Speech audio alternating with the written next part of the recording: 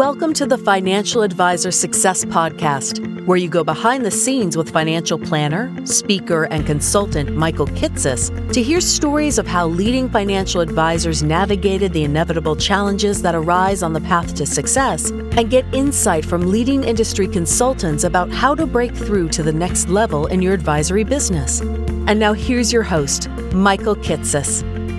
Welcome, everyone. Welcome to the 160th episode of the Financial Advisor Success Podcast. My guest on today's podcast is Gabriel Shaheen. Gabriel is the founder of Falcon Wealth, an independent RIA based in the greater Los Angeles area that oversees nearly $200 million of assets under management for 370 clients. What's unique about Gabriel, though, is the way he's built his firm to $200 million of AUM from scratch in barely 5 years by spending proactively on marketing, as much as 10% to 20% of his annual revenue, amounting to almost $30,000 per month in marketing spending this year, on which he's typically able to make back nearly double the revenue of his marketing spend in the first 12 months alone. And of course, may have a client for life for all the years thereafter. In this episode, we talk in depth about how Gabriel allocates his proactive marketing dollars, from spending on outsourced SEO experts in Google AdWords to various paid web listings like NAPFA, the CFP board, and Smart Asset, paying for a weekly radio show, and spending as much as $8,000 per mailing for an outside firm to help him market educational classes that he uses to teach personal finance and establish a relationship with the students, some of whom eventually decide to become clients as well. We also talk about how Gabriel handles the sales process given the amount of leads he's able to generate with his proactive marketing, why he ultimately decided to hire a standalone business development associate to respond to all the inquiries and screen them within 10 minutes of contacting the firm, how Gabriel conducts his 2-meeting sales process to deliver initial value to clients and then encourage them to work with him on an ongoing basis to implement, and how Gabriel gracefully handles the leads his marketing generates that may not have the financial wherewithal to be a good fit for his firm. And be certain to listen to the end, where Gabriel talks about struggles of going out on his own, how he ended up racking up nearly $50,000 in credit card debt doing his initial marketing to get his first clients in the door, the way he was able to attract some clients from his prior firm without violating his non-solicit agreement, and the challenge that even as the firm scales up the revenue and much faster than the take-home profits, it becomes increasingly necessary to reinvest into the infrastructure of a growing advisory firm along the way, especially when he's growing quickly. And so with that introduction, I hope you enjoyed this episode of the Financial Advisor Success Podcast with Gabriel Shaheen. Welcome, Gabriel Shaheen, to the Financial Advisor Success Podcast. Thank you, Michael. Excited to be here. I'm really excited about today's podcast episode and a chance to talk a bit about marketing. We just actually put out on the Kitces platform a big research study around advisor marketing. Surveyed almost 1,000 advisors of like, what do you do? What do you actually do? Like, where do you spend your time and where do you spend your dollars on marketing and what works and what doesn't work? Like, we had done it in part because I've always had this frustration in our advisor world that on the one hand, like almost every study says the number one way that advisors grow is through client referrals, and that most advisors spend no more than like 1% to 2% of their revenue on marketing. And I had always looked at that and said, well, so is that because client referrals are such an amazing marketing strategy and they're really cost effective that you don't have to spend money on everything else? Or is that because as advisors, we so can't figure out what to do for marketing purposes that we just don't spend any money? And so, of course, all of our clients come from referrals because that's all you would have if you didn't spend any money on marketing. That's kind of the only passive flow that's left. And so we've been trying to delve deeper and understand, like, what do advisors actually do that works when they want to spend some money on marketing if you got some dollars to put towards it? And I know you have spent a lot of time and effort and outright dollars just in the marketing world of trying to grow and market your firm. And so I'm excited to talk today about just, I don't know, lessons learned in advisor marketing. Like, when you're actually ready to spend some money, what the heck do you do with it to make some clients show up?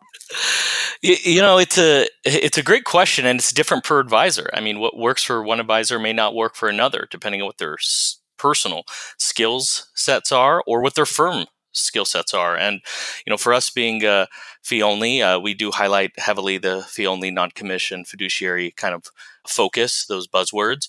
But also where it goes kind of per advisor, per person is we do a lot through classes, and we teach where we self-market the classes, where we hire external firms like FMT. And so we're spending a very healthy amount right now on marketing. And I kind of always envisioned us spending about 10 to 20% of our firm's gross revenue on marketing. That was kind of, and in a perfect world, to be 25%. But as you grow, that becomes harder because, whether we double in size, certain expenses are going to be fixed. So we're in this like purgatory state where this is kind of the toughest at Falcon Wealth Planning, just by our mere size. And, that can be difficult for a marketing budget. So that was quite a number just that you threw out there in kicking off. Most advisory firms, if we look at the industry benchmarking studies, spend 1% to 2% of their revenue on marketing related activities. So, if you got a $500,000 practice, you're spending $5,000 to $10,000 a year. If you got a $2 million practice, maybe you're spending $20,000 to $40,000 a year, which at that point is like one really nice client appreciation event and probably a bunch of lunches with clients and maybe some attorneys and accountants. Like that, that level of dollars goes pretty quickly. And you're talking about it's like literally an order of magnitude higher. Like take that 1% to 2% of revenue on marketing and add a zero. It's funny. There was a point in time we would get a client or revenue or something would kick in and be like, okay, great, let's double our Google budget. And they would just kind of look at me like, what are you talking about? Just calm down. Let's enjoy part of this money. Let's be more in the green than before. But in my brain, I look at it as we would have never received this client if it wasn't for this marketing budget. So technically those dollars, we've already built our forecast without that revenue coming in from that marketing source. And so for me, it's like, just give it all back to marketing. And so obviously things have changed since then, where we have to be a little bit more mindful and thoughtful on when revenue comes into the firm. But at the same time, we are very committed to marketing. Paint us a little bit of a picture, I think first just of the firm and kind of the size and what it looks like today. And then I want to understand sort of how that translates into marketing dollars, marketing strategies. So tell us about the advisory firm as it exists today. Yeah, we are a fee-only financial planning firm with a heavy focus on tax planning. We have a staff of about 11 people. We have $200 million of management. We hit that earlier this month. We started March 5th of 2015. So we are about 4 years, almost 5 years this upcoming March. And we have advisory-wise, we have, I guess we can say 2.5 advisors, including myself. The half is not a CFP. He sits for the CFP in March. So right now he does kind of the pre-screening information gathering for all of our firsts that we do. And then the CFPs will give all the recommendations. Then we have a planning, which he's also the same gentleman's part of that planning. There's 3 people there, 2 people for operations, not including our chief compliance officer. And then we have our CPA, who kind of helps with the planning, but also now does client taxes through a separate entity that we have. And then we have help for him along with ongoing ongoing operations and marketing. And then we just recently hired somebody about maybe a month ago now. All he does is outbound calls to all our marketing channels because we are getting about 150 leads a month. And the problem with that is, if they don't pick it up, we do a lot of front-end calls. And, we'll reach out to them the next month. And, that could be an aggressive compounding effect when you just have a 6-month trickle on them. And eventually they'll get moved over to a email drip. So I just want to make sure I capture this because this is interesting from an organizational structure end. So 11 people. So there's you and another lead advisor, and then a half person that's doing some support, non-CFP, moving that direction. You said 3. So 3 people in planning, is it those 3 in planning? Those are the 3 in planning, or you have 3 more that do planning support stuff behind the scenes. Yeah, we have 3 more that does really heavily in eMoney's, building our eMoney platform, helping clients. So we use a lot of eMoney. I mean, it's not just, hey, you have enough for retirement. We use it heavily for tax planning and just kind of showing our recommendations of what's good, what's not good. And then what else do? We deliver the plans. They help go over the plans. There's a lot of intricacies that goes in. Interesting. So I'm going to presume then with sort of 2/2.5 advisors in this lead client facing position and 3 people in planning support, like the advisor's role is kind of really just like you are in the client facing meeting stuff and not much else because you've got 3 other people who are handling everything else that happens outside of that client meeting.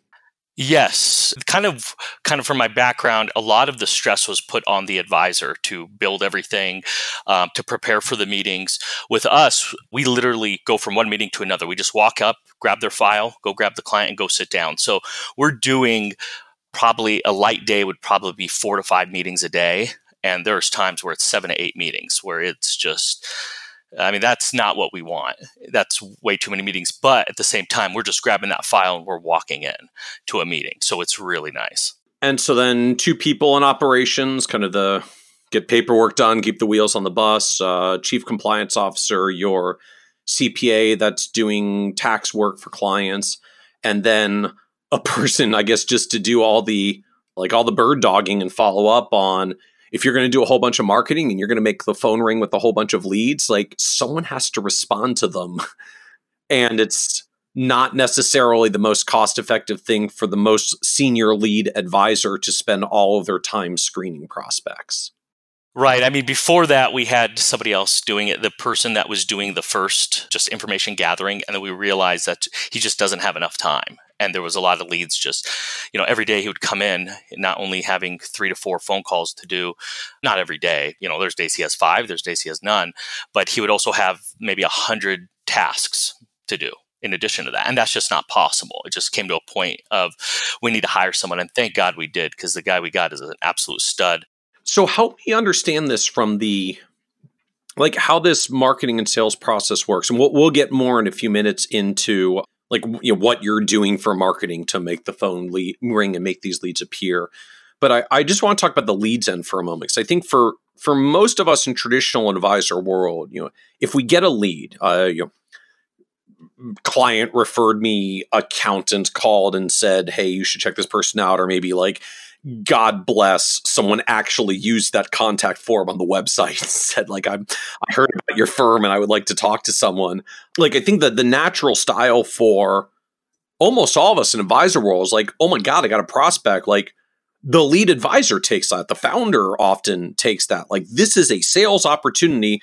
You put your best person who powers the growth of the firm and business development on that call from moment one to try to get them going. Because the client wanted to reach you and speak to you, so it's not you don't do that. There's another person involved who's talking to them and gathering information and doing other things before it even gets to you. So help me understand what does this person do, and what is once someone shows up as a lead, what is the process about how they move through a sales experience with you? Yeah, I mean, that's a good question, and that's ever evolving as well, because some of them will demand myself. But, the way we structure the firm, we try to be very smart about it. It's not Gabriel Wealth Management. It's Falcon Wealth Management. And everybody knows Falcon. I remember got it from Churchill, the market timing firm, Fred Fern. I remember hearing him one day. He said, he got interviewed, why did you name it Churchill? He's like, well, nobody knows Fred Fern. And that just made sense to me. Yeah, nobody knows Gabriel. Let's make it Falcon. Everybody knows what that is. It's like the bird. But in regards to the process, so we're trying to separate that. My title of the company is I'm a principal. I'm not the president, CEO, founder, owner. It's just I'm a principal of the firm. And so the process is right when we get a lead, our market business development person will pick up the phone and call, and setting the proper expectation is huge. And so everybody here works as equals. Gabriel is the owner of the company. We have other people that act just like him. It's one voice. It's not like you go to a Merrill Lynch or Morgan Stanley and you have 5 advisors and they could arguably give you 5 different pieces of advice. Here, it's the same process with every advisor, the same form of advice. My goal is I try to review every single thing that comes through here so I know each situation of the client and will give recommendations as needed. So they do say I get involved, and on the larger pieces, I will come in on what we call the second meeting, which is the meeting where we have them sign up for planning. And then from there, I might come in for another meeting. And I do give them my information, depending on the size of the client, if they need me to reach out at any time. So I'm involved, but I cannot service them. And that's being made very clear from the beginning. So help me understand how this follow-up works. Like I go to the Falcon Wealth website and I use the, contact us or you do your free assessment. I show up as a lead. I've sent you my information. So what happens next from the prospect's end? Like who's going to call me? When are they going to call me? I guess either are they going to call me or email me? Like what happens next once I have given my information to Falcon and unleash the dogs on me? Yeah, great. So let's just say we get a lead between 10 a.m. to 1 p.m. What we'll do is we'll call them instantly. All right, first of all, I just want to point out, the fact that you have precision down to the time of when the lead comes in has already distinguished what we're talking about here from pretty much everybody else, which was if a lead comes in this week, here's what we do. You are down to if the lead comes in between 10 and 1. So, okay, keep going. We're down to time-specific windows. Right, because if a lead comes in at 5 p.m., you can't do a second follow-up call the same day. So everything has a process here. A process-oriented firm was very important to scale. So if they do not pick up, we do not leave a voicemail. And then on the second go around, so just I submit my information. Oh, I guess we're presuming I gave you a phone number in addition to an email address. So first thing that happens is someone does a follow-up call, basically immediately, because you actually have a person who's there all the time and this is their only job. So they can do it immediately. So the moment a digital lead or I guess any lead comes in, someone's on the phone same day, maybe even same hour to say, hey, saw you submitted your information. I'm, Joe from Falcon Wealth and I'm following up on your inquiry. And I'll go as far as saying within 10 minutes. I would actually be annoyed if it's after 10 minutes. So there's a lot of why? That's a hell of a high bar. I think for a lot of us are I'm proud of, our goal for good service is we always return client phone calls within 24 hours. And I think for a lot of firms, that is good service. So a lot of us live in I'm going to respond in the next day. You are bothered if it takes 11 minutes. So help me understand what's going on here. I just feel from number one, experience, because strike the iron while it's hot, and obviously it was on their mind to go out of their way to make a request. And number two, I think it's Harvard Business has this fancy chart that talks about if you contact them within, I think it is 10 minutes or within an hour, within a day, just the time percentage of not only contact, but I guess close, if that's a better word, really significantly reduces. Then it goes out 2 days, 3 days, a week, a month. So really just striking the iron while it's hot is very, very important. And it just shows that we're proactive. And it's not the advisor calling. I think it's different if it's an advisor calling. It's wow, this guy has nothing to do. What is he? He's just that hungry? I don't want to work with someone who's just starving and needs me as a client more than anything. No, we have someone that's their full-time job. Well, that's an interesting point, right? If I submit an inquiry to a firm and the founder calls me back in 8 minutes, I'm kind of wondering hey, appreciate the quick turnaround, but really you didn't have any other clients to be talking to? You were just kind of hanging out by the internet waiting to see what comes in. Whereas, thank you for your inquiry to Falcon Wealth. I'm Joe from Falcon. I'm just following up to on your inquiry. Now it's oh, this is a normal thing for them. They have a process. There's a person who does this. They apparently are serious about proactive and timely communication since they're getting back to me right away. It's an interesting point. It has a very different connotation when there's a team member that follows up promptly as opposed to the person, the advisor following up immediately. I agree. I mean, it's all about perspective. I mean, if somebody does call me, we make it very clear as a firm, just as a process, if somebody else can help them. And even, I don't want to say even if I'm free I won't, because obviously each situation is different, but there's times I have $20 million, so I just sold my business and I really want to talk to Gabriel. Like, all right, I might do that call. Yeah, hold please. And literally that's probably not too far off from that. So there are people that just demanded and where they do want to talk to me because, in the beginning it was just me. I was the only advisor for 2 years and all people know is me, and whether it's from the radio, whether it's from teaching the class. So that was hard. It still is kind of hard.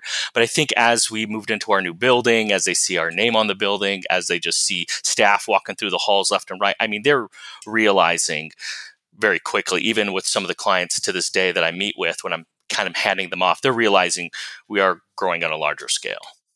So when this person calls, like, who do they say they are, and like, what is the purpose and focus of that call? Like, I'm calling to follow up on your inquiry and see what you really wanted. I'm like actually following up to. You obviously not going to say it this way, but like, I'm following up because I'm actually here to sell you and close you. Like, I'm following up because I'm just trying to screen you and see if you're actually a good prospect for us. Like, what's the context of this follow up call, and how is this person explaining themselves to the prospect?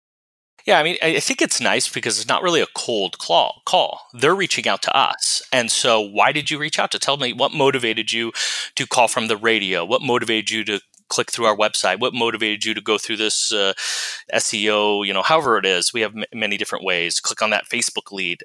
What motivated you? And just starting that dialogue. And then from there, the person who's calling, that's literally their job, is to set the expectation. Is my job to see if we can help you by sitting with a financial advisor, a certified financial planner. So it's interesting. So it's my job to help figure out if you would be served by sitting down with one of our financial advisors. Like, that's kind of the way it's scripted for them. Without question. Yeah. It's all about, does it make sense for us to help you? It's a joint interview. They have to make sure they like us. We have to make sure they like, we like them. So it's interesting. Like, I'm just thinking of it from sort of the positioning perspective, right? It's very clear now, like, the person who's calling you is not the one you're going to work with, right? I'm calling to figure out if it would benefit you to sit with one of our CFPs, one of our financial advisors, right? Parentheses, clearly not me. Like, that's not my role in this process. And so it's just getting set up with them that, I'm here to facilitate your journey, which, sales, politely stated. I'm not calling you because you're going to work with me. I'm calling you to try to figure out if this is a good fit for you and for our firm. Yeah, and I say that also when I close every class that I teach. One of our colleagues will call to set an appointment, but I'm very forward with it. If you want it, say yes. If you don't, please put no. Say no. I don't want anybody calling you. You don't want calling you to set an appointment. So it's always expectation setting. And so how does the person who's following up, like, introduce and explain themselves? Like, I'm Joe and I'm the business development associate here at Falcon Wealth. Do they actually say they're a salesperson? Like, how does that work? They don't. So, hey, I'm Michael from Falcon Wealth Planning, just calling to follow up on your inquiry that you had done. And so associate of Falcon Wealth is the key. Okay, I'm an associate with Falcon Wealth and I'm following up. So, like, it's interesting to me that so many of us in advisor world, like, it is just so natural and automatic. Of course, you follow up on the inquiry when the inquiry comes into you and your firm. Like, you, the advisor, follow up, and you don't, and it's clearly not slowing you down, or at least if it is, you're more than making up for it. So I don't know, like, just help me think through. Are we just all stuck in our heads thinking that we have to be the ones that do the follow-up when the reality is like, no, you really, really don't? I would say, just from my experience, the answer is yes. And here's why. I think one of the best pieces of advice that I received kind of starting the firm, when I was going through my custodian, they said there was 4 major parts where people get stuck as a firm. And they said 50 million, because at that point it's a one-man shop, 100 million, because at that point you need other people to help you grow. So you're going to have to start relying on other people. Then they said something around 250 to 500 million, because at that point you have to create infrastructure. And then they said the final one is 1 to 2 billion. around there, because at that point you need mid-level management, you need other people involved to really help steer the shift. And it hit me, and that's really where I think people get stuck at 100 million, because you can't, if you market properly, if your goal is to spend money on marketing and to get an aggressive amount of leads, you can't make every phone call, and you don't want to make every phone call because you can't be the advisor that services them. You're going to have another advisor involved in that. You're going to have other people to process and help with the paperwork. It's just extremely difficult to do. So I believe the process that we have today is very similar to a process that people have north of $1 billion. And that's my assumption. And I bet you if we asked a bunch of people, that would be pretty accurate. And I guess this dynamic of if you want the client to work with you, or I would say to me, if I want the client to work with me, I have to do the call with the client because I have to start establishing the relationship with the client so that they'll like me and trust me and want to work with me and hire me. That's just not true. I don't actually need to be on that call for the client to trust me enough to decide to work with me after all. It's everything is situational, but if they're demanding me, I will be in on the second meeting, but I'll make it very clear from the beginning. You can call me depending on the situation, of course. You can call me for anything. I'll be as involved as you want. If you want me in a meeting, it's easily done, but everybody here has the same level of training, our same process, and will deliver the same message. So I can be involved, but it's not really necessary. If they absolutely demand it, this part might sound funny, I'll literally tell them I will charge them a higher fee. And I will double the fee. If they want to work with me, I will double it. And there's just no reason. You're taking up a more vital person's time. And at that point, they make the call. Either they say oh, okay, I get it. I'll just take the usual person for the usual fee. Or if they're that obsessed with you, then at least it's going to be a profitable client for your time because you doubled the fee for your time and limited bandwidth. And I'm honest with them in a sense where they're reading indirectly, I don't want to work with them on a daily basis. So, most at the point you kind of say it 2 or 3 times and then tell them if they still want you, it's double. You would hope most people kind of get the message that you're. Well, we haven't had it. We haven't had it happen yet. So nobody has ever accepted the double.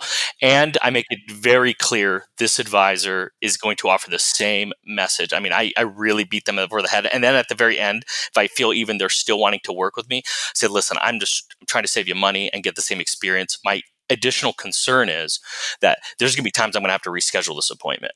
And I actually do that for a lot of clients where I just have to reschedule. And that's been, number one, an easy way to transition them to a new advisor. And number two, still setting the expectation where, a new advisor will get brought into the picture still. So to me, the other thing about the sales, this sales process is just literally so from the advisor's end, I think there's this feeling of, if I'm going to get the client to trust me and want to work with me, I have to be in that sales meeting in order to do it.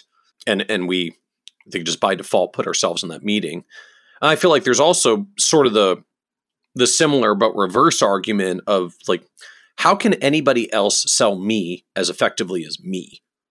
How does salesperson, associate of Falcon Wealth, following up on your inquiry, how do they sell financial advisors of the firm when it's not them? That feels like a hard sales process. But again, maybe that's just us advisors stuck in our head about how we're used to doing things. How does that pitch work when the person is saying all of our advisors are great, but you can't actually talk to any of them, you're talking to me?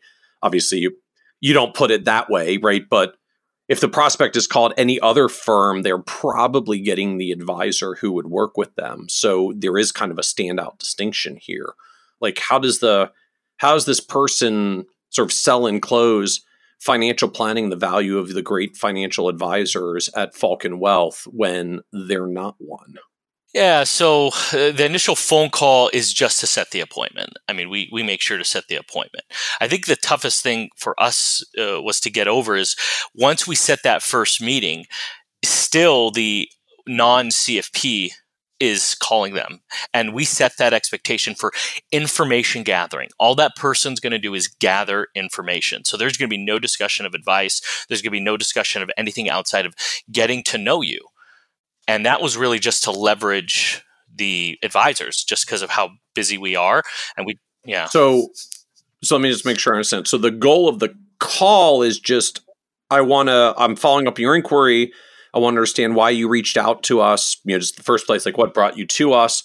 And I'd like to schedule a time to sit down and get more information about your situation. Like the goal of the call is just to close for a follow-up appointment.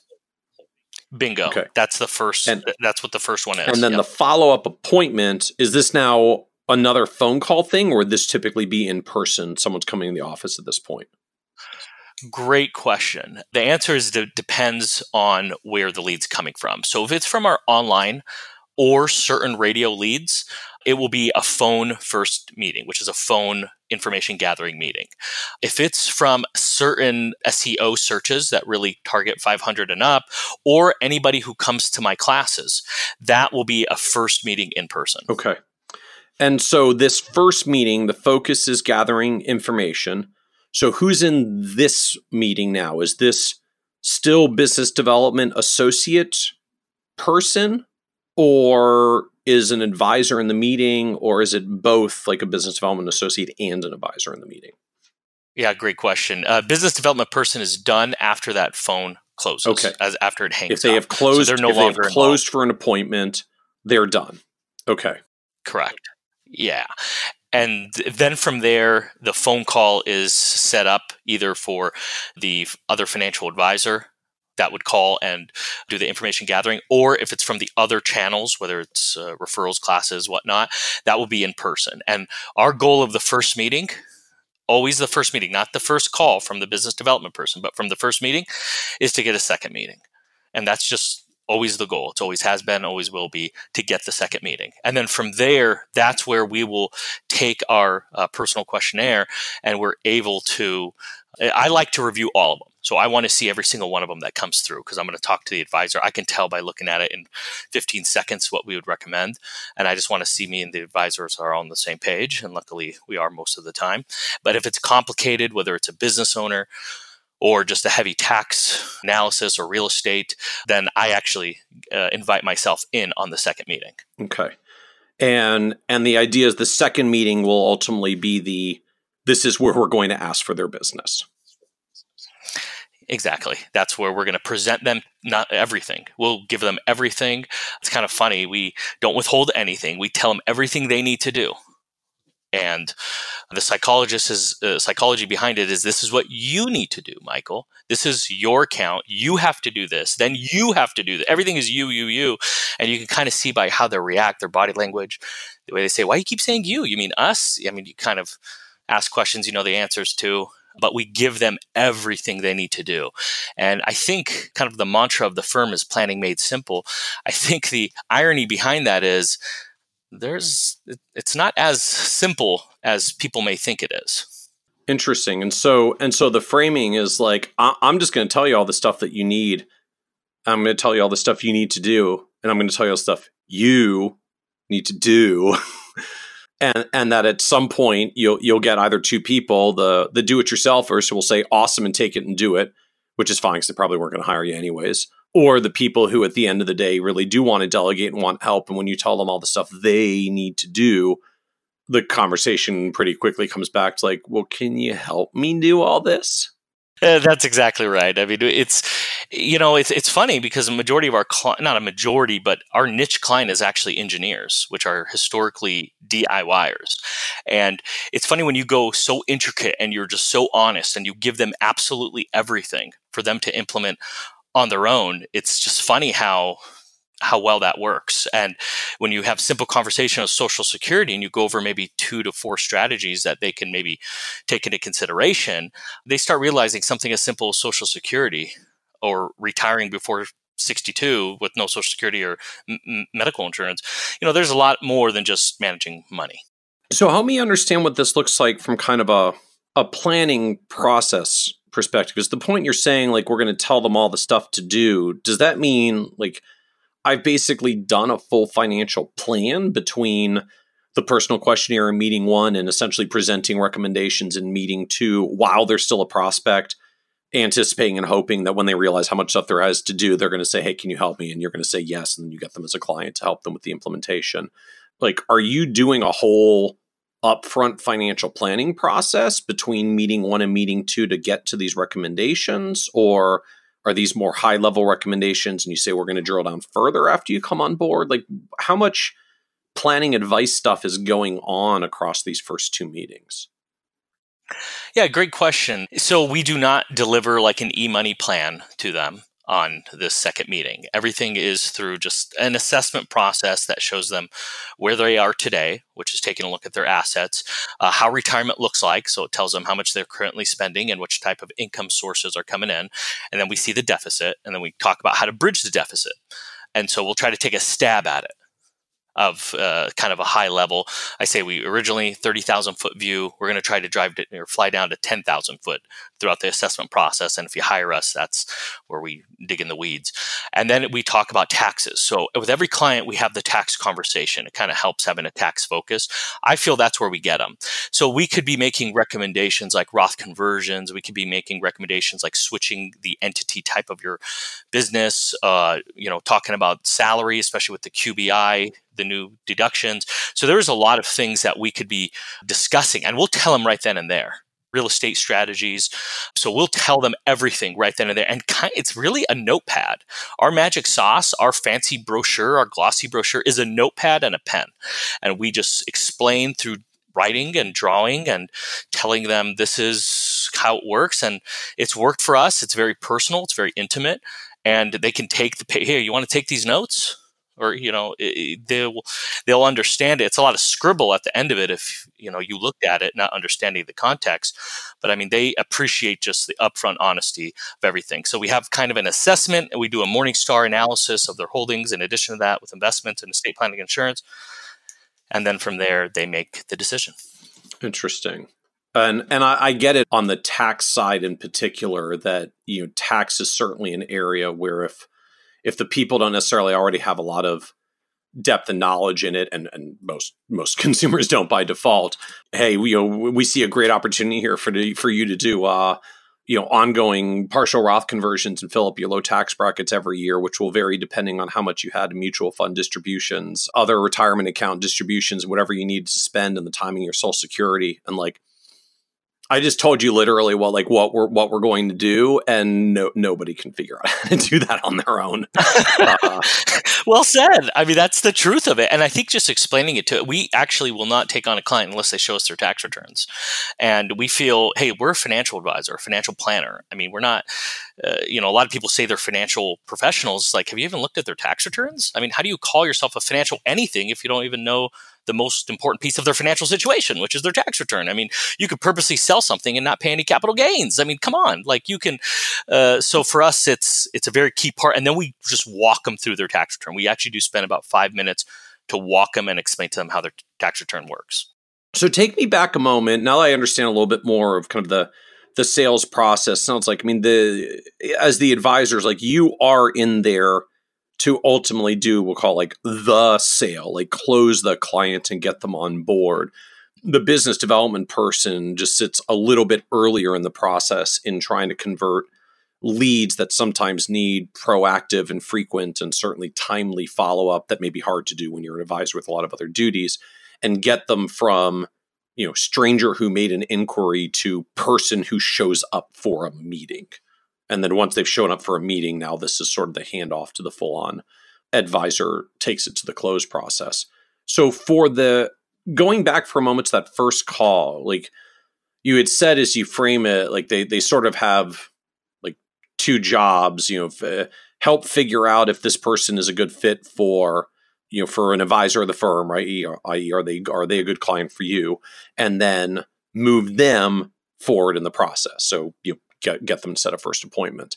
So how much, screening kind of activity happens? I mean, what kinds of questions or conversations is this business development person supposed to have in trying to vet, is this person a good client for us? And how deep do they go in trying to figure that out and make that call? Clients, prospects, you'll be surprised when you ask them a simple question of what motivated you to get, to inquire, to work with a financial advisor. You'd be surprised how much they'll divulge. And I think one or two follow-up questions on top of that, I mean, people like talking about themselves. At the end of the day, people like talking about themselves, business owners, people in general, because we end up leaving that first meeting knowing more about them, arguably, than anybody else in the world. I mean, that's how in-depth our questionnaire process is. So there are some good screening questions, some good open-ended questions to kind of just get an idea of, we try to categorize it. People are calling for a reason. We want to know what the reason is. There is a life-triggering event. Whatever the reason is, whether it's a death, a divorce, an inheritance, retirement, something has happened why they're calling. And once we figure out what that is, and we just uncover a little bit more about what stage in life they are in, okay, well, if they're in their 30s, they're not retiring anytime soon, versus somebody who's in their 60s. We can uncover a lot by just grouping them in certain, I guess, situations. And so then is there just a series of like scripted questions? This person has like 20 interesting probing questions you might ask. And if the prospect says this and, says they're approaching retirement in their late 50s, you're going to ask this group of questions next. And if the person says they're a 30-something who just had a kid and is freaking out about starting a new job while they've got a new child, like we have a whole other set of questions that we ask and probe on that end, because those are different kinds of financial issues. Yeah, similar to that. I would say it's more, hey, these are the kind of bullet points. These are the things that might come up, such as a 30-year-old saving for a house, 529 plans. There'll be something that's on their mind. So we might ask, you have any kids? Yay or nay? If it's a no, okay, do you plan on having any kids? Okay, is that any part of the planning that you wanted help with? So it's more just bullet points and leaving it up to business development person. So it's a little less scriptive. This person is very skilled that we have. He's been probably making calls for 30 years. So probably if it wasn't him, we did have kind of scripts before, but really it was 3 to 5 questions before and set the appointment. I mean, that's kind of what it was. And to what extent are they just kind of trying to queue up, to get the prospect talking so you understand their situation better, and, the prospect will come out feeling good because we like talking about ourselves, versus actual screening? Like, does the business development person have the authority to hear someone's situation and be like, this is really not going to be a good fit. I'm not even going to try to close for the appointment at this point. We're just going to move them on or refer them out to someone else. Like, do they make that call, or do you make that call later? Like, how much actual screening and vetting happens at this stage? Yeah, that's a good question. There are probably a handful of situations where he asks for a call back. Hey, you know what? Can I call you back? And it could be, I mean, we had a recent situation where somebody was a veteran that really just had question about his VA benefits. And he was, unfortunately, he was just not in a good situation. So we kind of just did a little 5-minute powwow. Hey, we went to our other advisor to have him give him a call, and he just did maybe a 15 to 20 minute, we call it our good deed of the day. I mean, that's kind of what we coined it at our firm, and let's just help them. It's no benefit to Falcon Wealth at all. It's all about them. And we never want to lose that. We honestly feel we could just help everyone. And I feel good guys, one way, I mean, I think if you selflessly help everybody in a weird way, it could selfishly benefit you later. And I think, so we do try to help. So we might not bring them in. We might not go through the whole process. We could probably just fix that on the phone right then and there. When you make an interesting point, I think for a lot of us, if you're, we get into financial advising because we're helper types. Like, I want to help people and give them advice. That's why you get an advice job.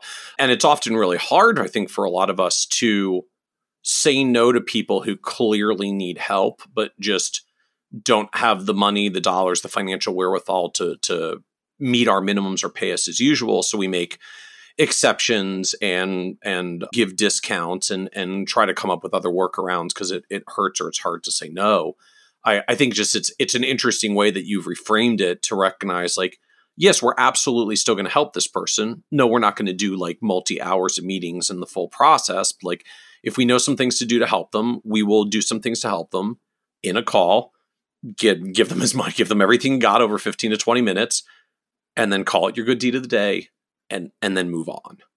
And you don't have to You don't have to gum up the rest of the capacity of the business taking clients who aren't a good fit, but you don't have to feel bad about saying no. Like, do everything you can to help them right there on the spot in that call in a limited amount of time, but then call it your good deed of the day and move on.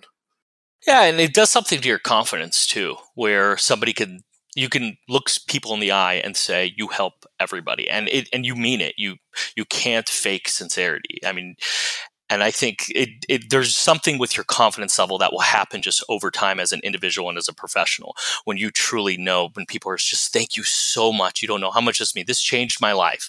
I mean, these are impactful things here that you can't teach. That's what the experience bucket where it goes. And I think, there is an interesting effect that comes from that I know for some advisors, particularly at firms that do have substantial minimums, there's a real challenge of trying to figure out how to market when you are not necessarily in a business development setting.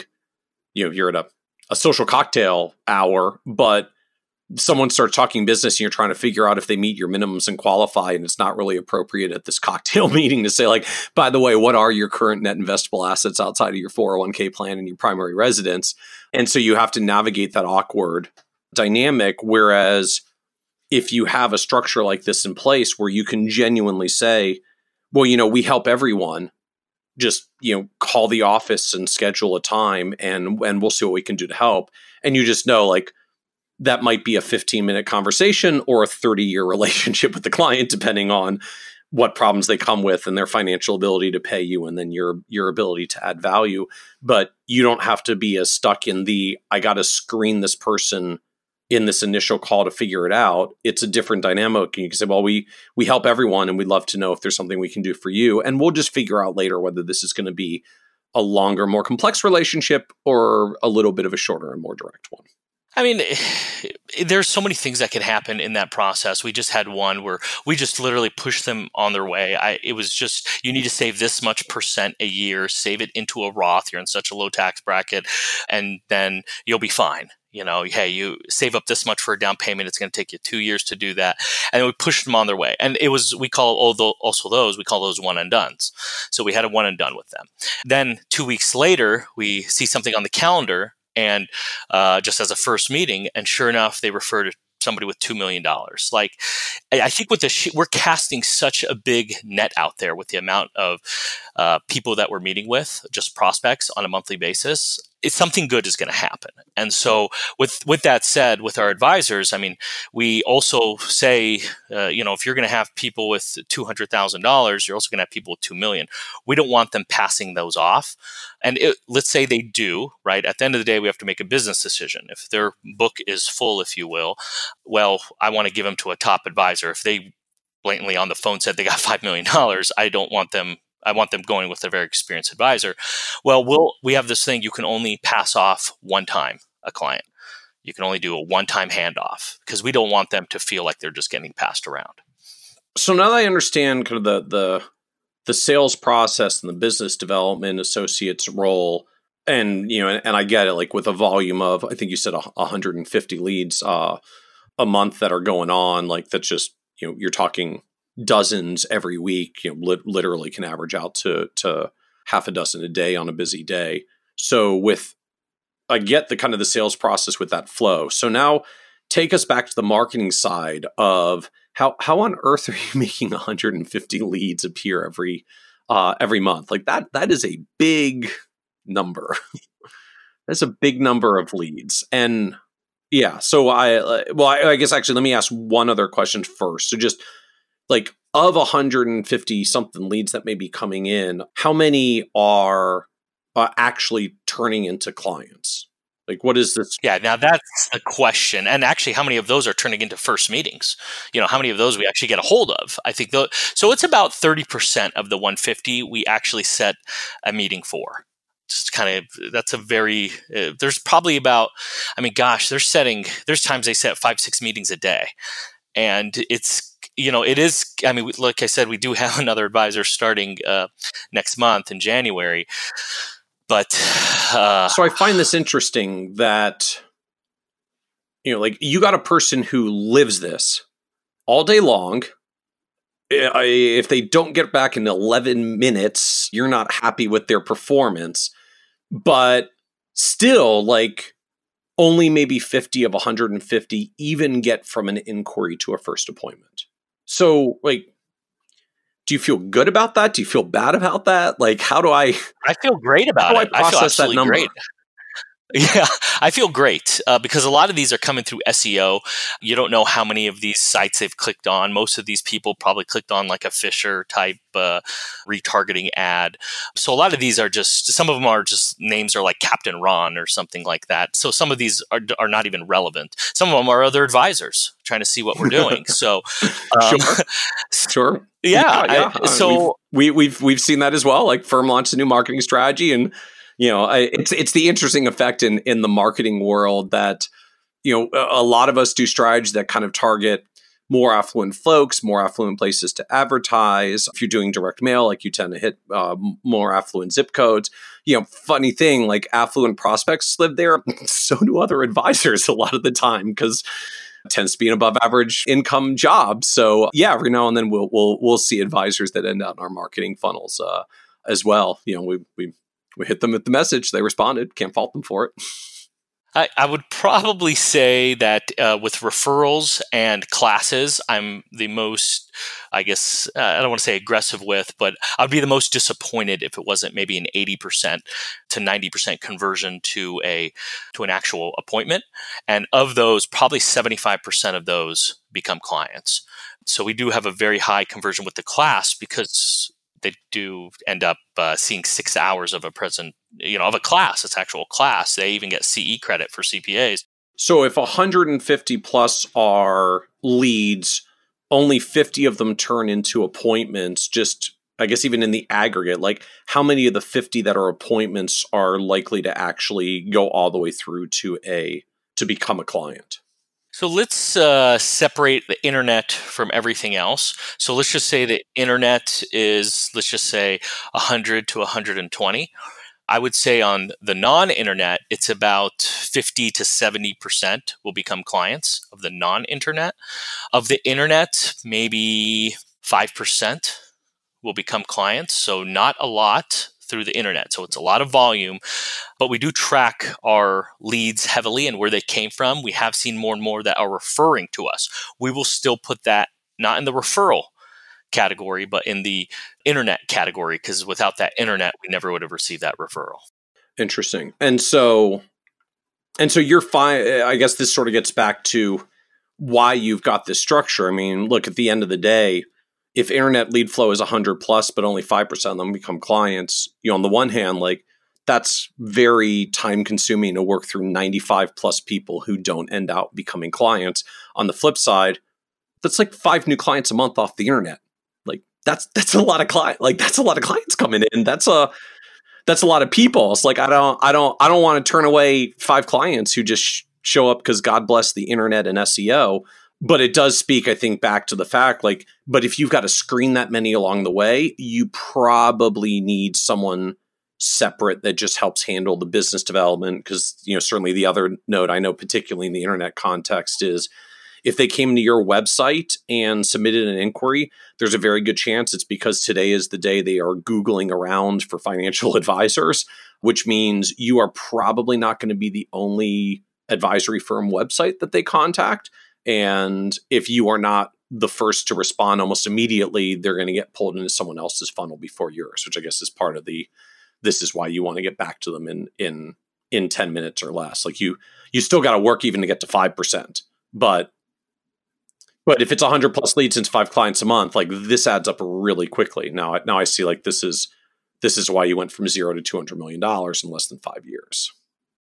Right. I mean, we committed very early on to teaching these classes. And so, I mean, I think just that in itself, my wife being a, professor, getting me in kind of helped.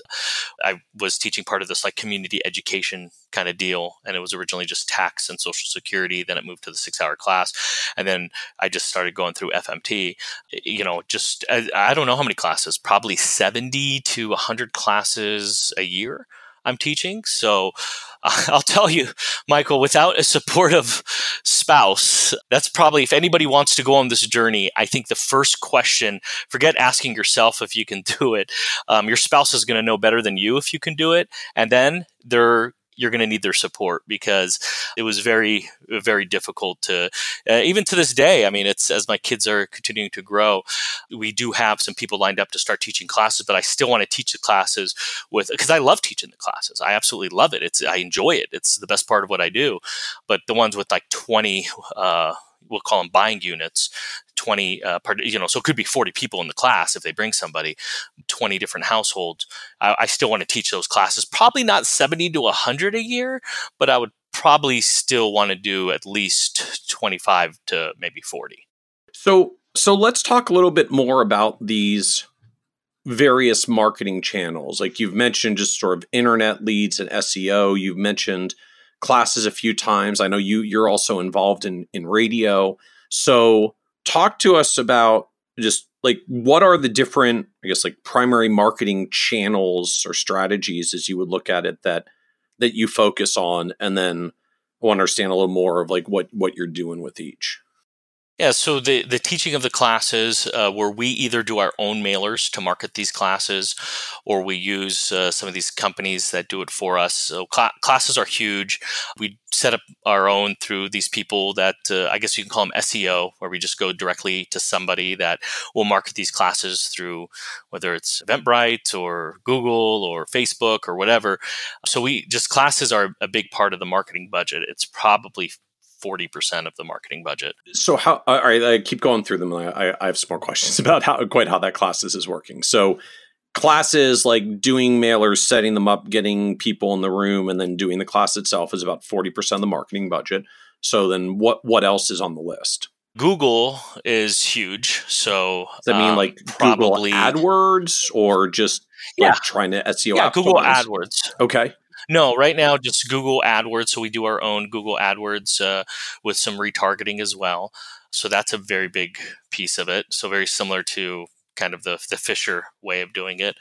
So that's a big part. Then we'll have subscription based. I mean, we don't get a lot from this, but we'll just get the normal NAPFAs, CFPs, FPAs, those type that will come through.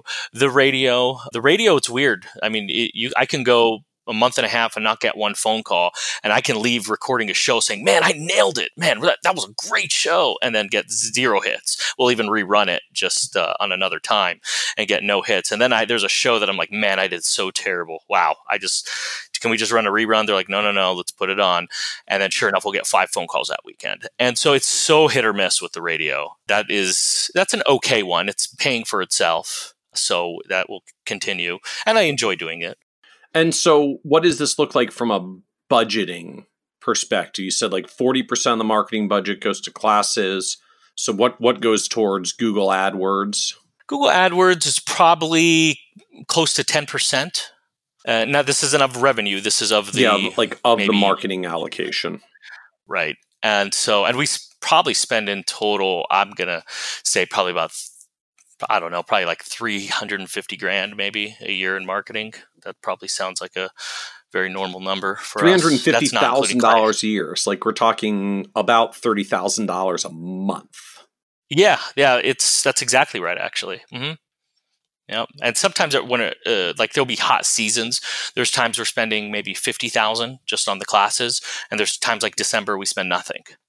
And so there's certain times where we'll really hit hard the classes. Just if for a tax heavy firm, we want to market heavily in tax time. I got a whole bunch of questions about that, but I want to make sure I understand the channels here. So then these like subscription based paid web listings, NAPFA, CFP board, FPA, I guess is kind of nominal. Like when you're spending $30,000 a month, the NAPFA membership dues or FPA membership dues are kind of trivial rounding error on the budget. Right. But the SEOs is where, these people that are out there getting us leads. One is like Smart Asset, which I guess is like okay, kind of, sort of. So we try almost everything. So we still have Smart Asset going. We have a billboard that has one of those electronic billboards. We have that going. Wait. Like we have quarterly. Where's the billboard and what does it say? It's on the 10 freeway, the Interstate 10 heading eastbound from LA. And so how does this work? So you point your phone at the billboard and there's a QR code that you get while you're driving by at 70 miles an hour. Well, sorry, LA freeway. So like you're driving by at it's LA miles an hour. You're going like 5 miles an hour. Well, I guess so on the it's at LA a good freeway, spot. you could actually just have your business development associate under the billboard and they could do the whole conversation and then the person just jogs and gets back in their car. That's probably a good idea. If we probably have to get a permit for that, knowing California. But what's the goal with the billboard? Like, do you ever see any results? Like, does billboard marketing work? No, we've never heard. Actually, I've heard one person, somebody at my church came up to me and said, "Hey, I saw your billboard. That's pretty cool." And that was the only person so he joked saying, "Hey, if you ever question if it's actually airing, it's actually airing." That's what he said. So quarterly mailers was the same way. We do those coupon mailers that you'll see that come out quarterly with maybe 30 to 50 pages. So we're in there. One of them, we have the back cover. We've gotten some through there. We do sometimes postcard mailers. Those we used to get at a point in time, I felt like about one per mailer, one client per mailer, and each one would probably have 10 to 20,000 homes it would go to. So we would get a good amount. We kind of calmed on the postcard mailers because we did like maybe 6 or 7 of them and got nothing. So, but then at the same time, this is where the billboard came in. We've had people who are clients now that would say, I just kept seeing your name pop up. I just kept seeing it pop up. You couldn't, because that's what happens when you come to my website once and I pay for retargeting ads. Right. Well said. So, but I mean, it was more than that. It was the quarterly mailers. It was he actually came through a class. He's like, I kept getting directed to go to this class. So it's like the world's longest sales cycle because they come to a class, which you don't even market yourself. You just show how smart you are by teaching them all these cool things of retirement planning or taxes. And then they go through the process. So, but those are the type of things where I think I know where you're familiar with it, but they don't have a triggering event. They have zero motivation to reach out. And once that triggering event happens and they go and type in financial planner or, whatever, then, I remember Falcon. And so, which is why I didn't want to do anything with my name or my face or anything like that, because, Falcon is easy to remember. And so I've had that because we really drill deep, not in an obnoxious way. How did you hear about us? That's very important to us. Like, where did you get our information from? And not only will our business development person ask, but we'll ask ourselves when they came on, like, okay, are you active listener to the show? Or, okay, so it was a quarterly mailer or the internet. What did you type in? We'll ask that much. Like, what did you Google? Because you just want to know, like, literally what's working. And I'm presuming that gets recorded somewhere as well. Yeah, we have we have a very good process of all the leads. So we can just click of a button. We can see through our own Excel, and we use Redtail as well. So we can see pretty well. So you've got the budget of all these different areas. And help me just break them further. So like 40+% goes to teaching, 10% is going to Google AdWords, kind of trivial amounts going to the subscription paid web listing services because they're just not that expensive. Like, what else is consuming this pie of the marketing budget? We probably do. The SEO is expensive. It's probably $80,000 a year, maybe. And what does that mean as distinct from doing Google AdWords? Like, what are you paying $80,000 a year for? For people who this is their full-time job. That's what they do, is they grab leads for people like us. And so versus us doing it in-house, where we just go into, I don't do it. I don't know it. Our chief compliance officer does it. So she goes in to Google and we have maybe 3 or 5 different, I'm going to call them campaigns, hoping they're called campaigns. You're hiring like outsourced SEO marketing firms that run a bunch of SEO strategies and just do the work and try to make the phone ring. Right. And then what I also put in that bucket is like the Dave Ramsey SmartVestor Pro, which that might be more of a, that's a unique one just because you get a lot of different people that come through there. And, but anyway, it all goes in our bucket of SEO. Okay. And so I guess relative to the budget, like that can be a solid 20 plus % of the budget. I would say so. Yeah. And then we have, just weird things that we do. I can't tell you, Michael. For example, football games, those banners in a football game, sometimes in the not outfield, end zone, they'll have our banner there, maybe 5 local high schools. Those are maybe about 500 to 1,000 a pop. And so we do a lot where we just, we'll try everything almost once. And then radio, I'm presuming I know most of the radio world now is not like, hey, you have neat expertise. Will you come to a radio show? It's usually more of like, hey, we're selling slots for radio shows. Would you like to pay to be on a radio show? Like, is this you got to pay for airtime structure as most of them are now? Yeah, that's exactly what it is. Correct. So yeah, and so what does it cost to like? When is the radio show on? What do you do? What does it cost to do a radio? Yeah, good question. We also do marketing time slots as well. And so I'm going to say a month, it's like $2,000 a month for a 30-minute show. And that's with time slot marketing. So 10, 30-second ads in addition to that will go through randomly throughout the day. 10 of your 30-second ads, like you or for your show? It's for our show, but then that's maybe of the 30-second ad, that's maybe 10 seconds. The other 20 seconds is, hey, by the way, if you want a free financial assessment, please give us a call. We'll be happy to help. And then, so it's a marketing on that end. And I'm actually shocked how many people have come through that versus the show itself. It's like slightly depressing. Like I guess I have to do the show to validate the ad leading up to the show, even though I actually get it off the ad and not the show sometimes. We come right after the Rams games, so we're the first show after the LA Rams play, and so many people just stumble on it that way as well. And you get everybody who just had like Rams are losing, but you got to listen to the game. So you listen in the car on the way home. Then you're not home yet by the time the game ends. So you get the show that comes on right afterwards. That also is, the joke I have is when people ask if I'm nervous about the show, I go, what's there to be nervous about? Not even my mom watches the show. Nobody listens to the show. So it's not a big deal. So you do all this different stuff. So I understand now where the budget is going. So what actually, I guess, either A, makes the phone ring, or B, like turns into clients and business? Like what, so I got a sense of the pie of where the marketing dollars go. So now what is the pie of where clients actually end out coming from, or where new revenue ends out coming from? So once all these leads come in and business development sets them up, and either we as the CFPs do the first meeting or the other advisor does the phone first meeting, and it leads in. So we have our prospects. When I say meeting number 2, that's where we're delivering the, I guess, recommendations from our assessment. That's where we're charging for that. We're charging for implementation of the recommendations that we gave. So we are charging a flat fee for our clients. Typically $3,500 is our normal fee.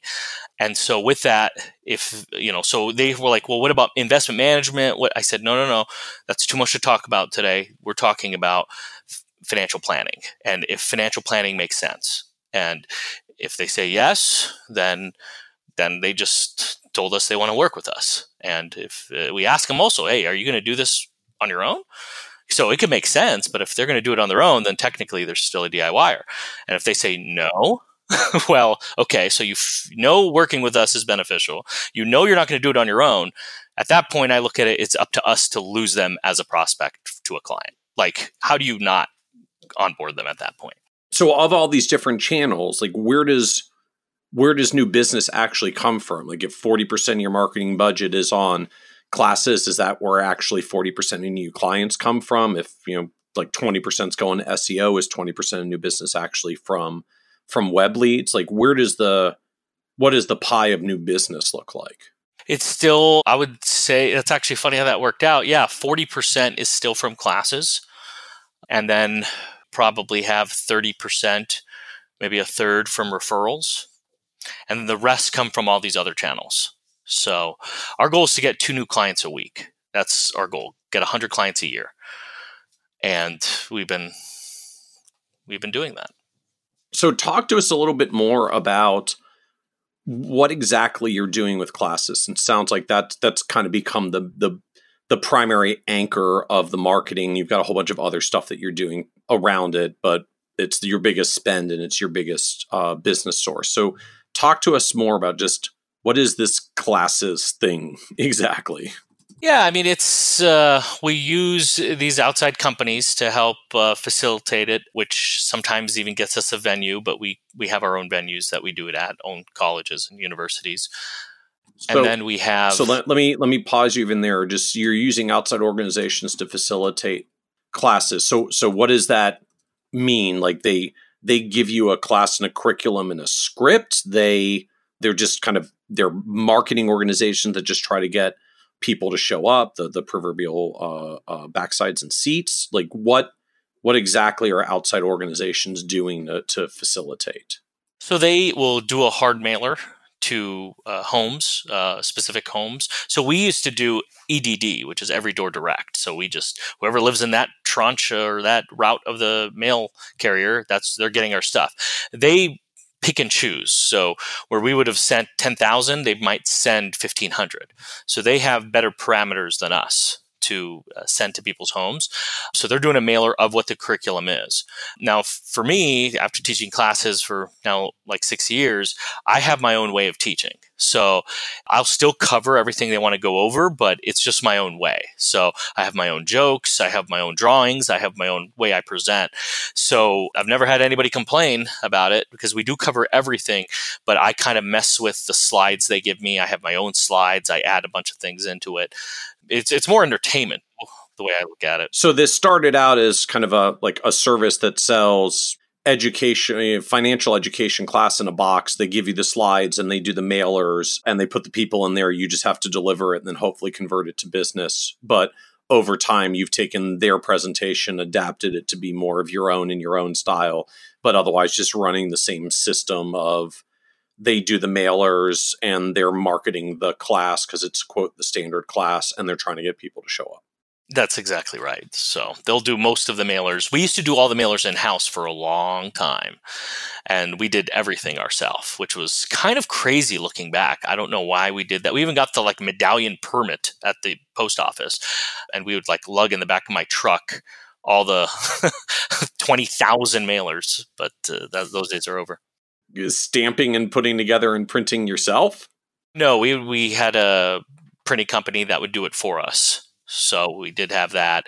But what we would do is we would have to then print off maybe 70 pages and put it for each route, and then take it to a post office, and then they would distribute it to the carriers. So it was time consuming, and I just can't believe I did that. That was a big waste. I can't imagine. So now that you outsource it, can I ask, who do you outsource it to? Who are the players that do this? If an advisor wants to try doing classes with mailers. Yeah, that's the FMT. So FMT is one. There was one called Emerald that I used, but I think now it's Broadridge or Broadcom. I don't know. Oh yeah, I think Emerald. Yeah, it was Emerald Marketing Solutions or something, and it got sold to Broadridge. Yeah, so they were really good at it as well. But right now, I use FMT, and I do a little on my own. We have another SEO person that will just digitally market it. Are you using advisor-specific SEO people, or just a generic SEO solutions platform, and they figure out how to do this for you? Yeah, so good question. I would probably say 75% of the people that we use are advisor specific, but about 50% of those are individual people that just worked or was a marketing person at a firm, a financial advisor firm, and left and now is doing it for 5 to 20 of them. So they're operating independently. So we have one gal that does that, and she does a terrific job.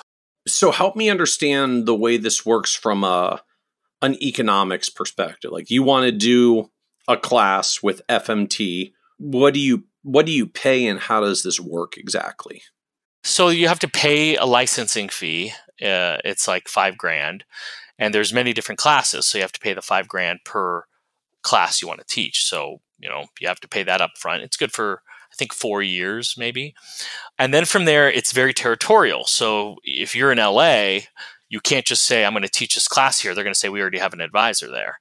And so luckily in our area, which is kind of the Inland Empire is where I'm teaching, that's about 40 miles east of LA, that there's now no real competition there for us. So each mailer, which has 2 classes on there, I want to say is like 7, maybe $8,000 per mailer. And each class is 2 different days.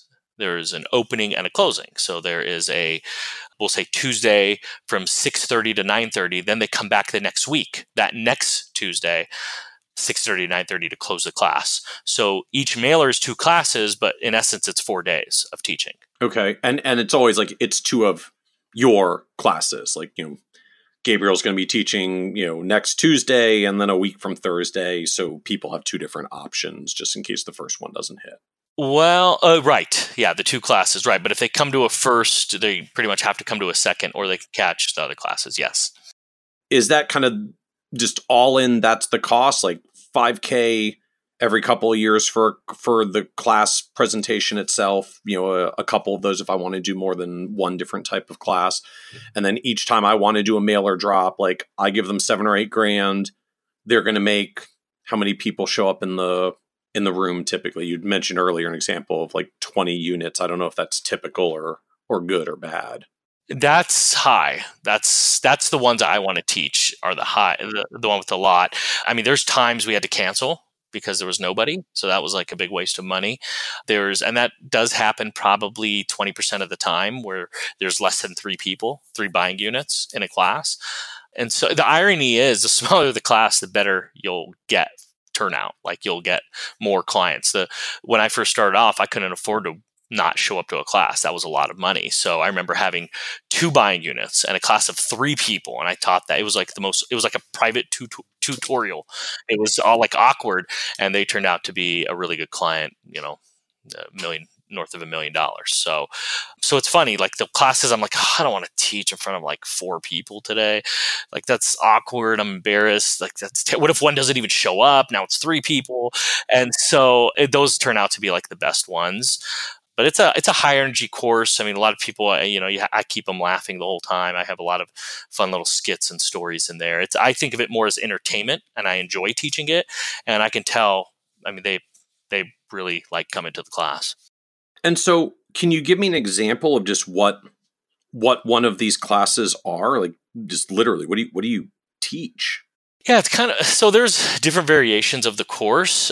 There's one that's for retirees only. There's one that's for people maybe 5 years away from retirement. But I kind of teach them all the same, kind of. I focus less on saving into retirement funds and preparing for retirement when you're already retired. But nonetheless, it goes over kind of our assessment process. That's kind of how I built it. So I talk about what's your magic number, how every person has a magic number. And I told them how to find that and still the variables of why that perfect number is not the same. For example, your mortgage might not be forever. Your Social Security might kick in later. There's things that will happen that will make it a moving target. And then we talk heavily about investments, about passive investments. We talk about avoiding kind of commission-based advisors. We give them the shtick of the annuity free dinner seminar presentation, what the dessert is. So it's really, I say it's designed to do 2 things, the class. Number 1 is to protect them of what's out there, because unfortunately this industry, not everybody has their best interests intact. And then number 2, to just give them options in retirement. So, and that is just like people are aggressively trying to pay off their mortgage versus maybe sticking with a 30-year, even if it's a higher interest rate, you give yourself more control by going with a 30-year. And so how does this get marketed to the people? Like when I get the mailer, what's the mailer going to say? Like, ever wonder what your magic number is? Come at Tuesday at 6:30 p.m. and find out. Like, how does this get marketed? I mean, I guess it's FMT's job to figure out how to pitch this in an interesting manner, which is why they do a standardized course, and so they can optimize themselves. But what do they send on your behalf to try to get you in the door? Yeah, so it's like this 8-page brochure. The front page, as they mail this or as they fold it and tape it, it has these buzzwords like, retirement course. They pay money to go to these courses, by the way. It's not a free course. So they're paying like $39 to $69 to go to these courses. And an FMT, I think, keeps that. I'm not even sure what that is. You also have to pay for the books, by the way. Each book is like $25 or something that you end up giving to each participant. So it has these buzzwords. It's like, learn things like optimizing Social Security, tax reduction, estate planning, insurance. It just has all these things, how much to have for retirement, all these buzzwords.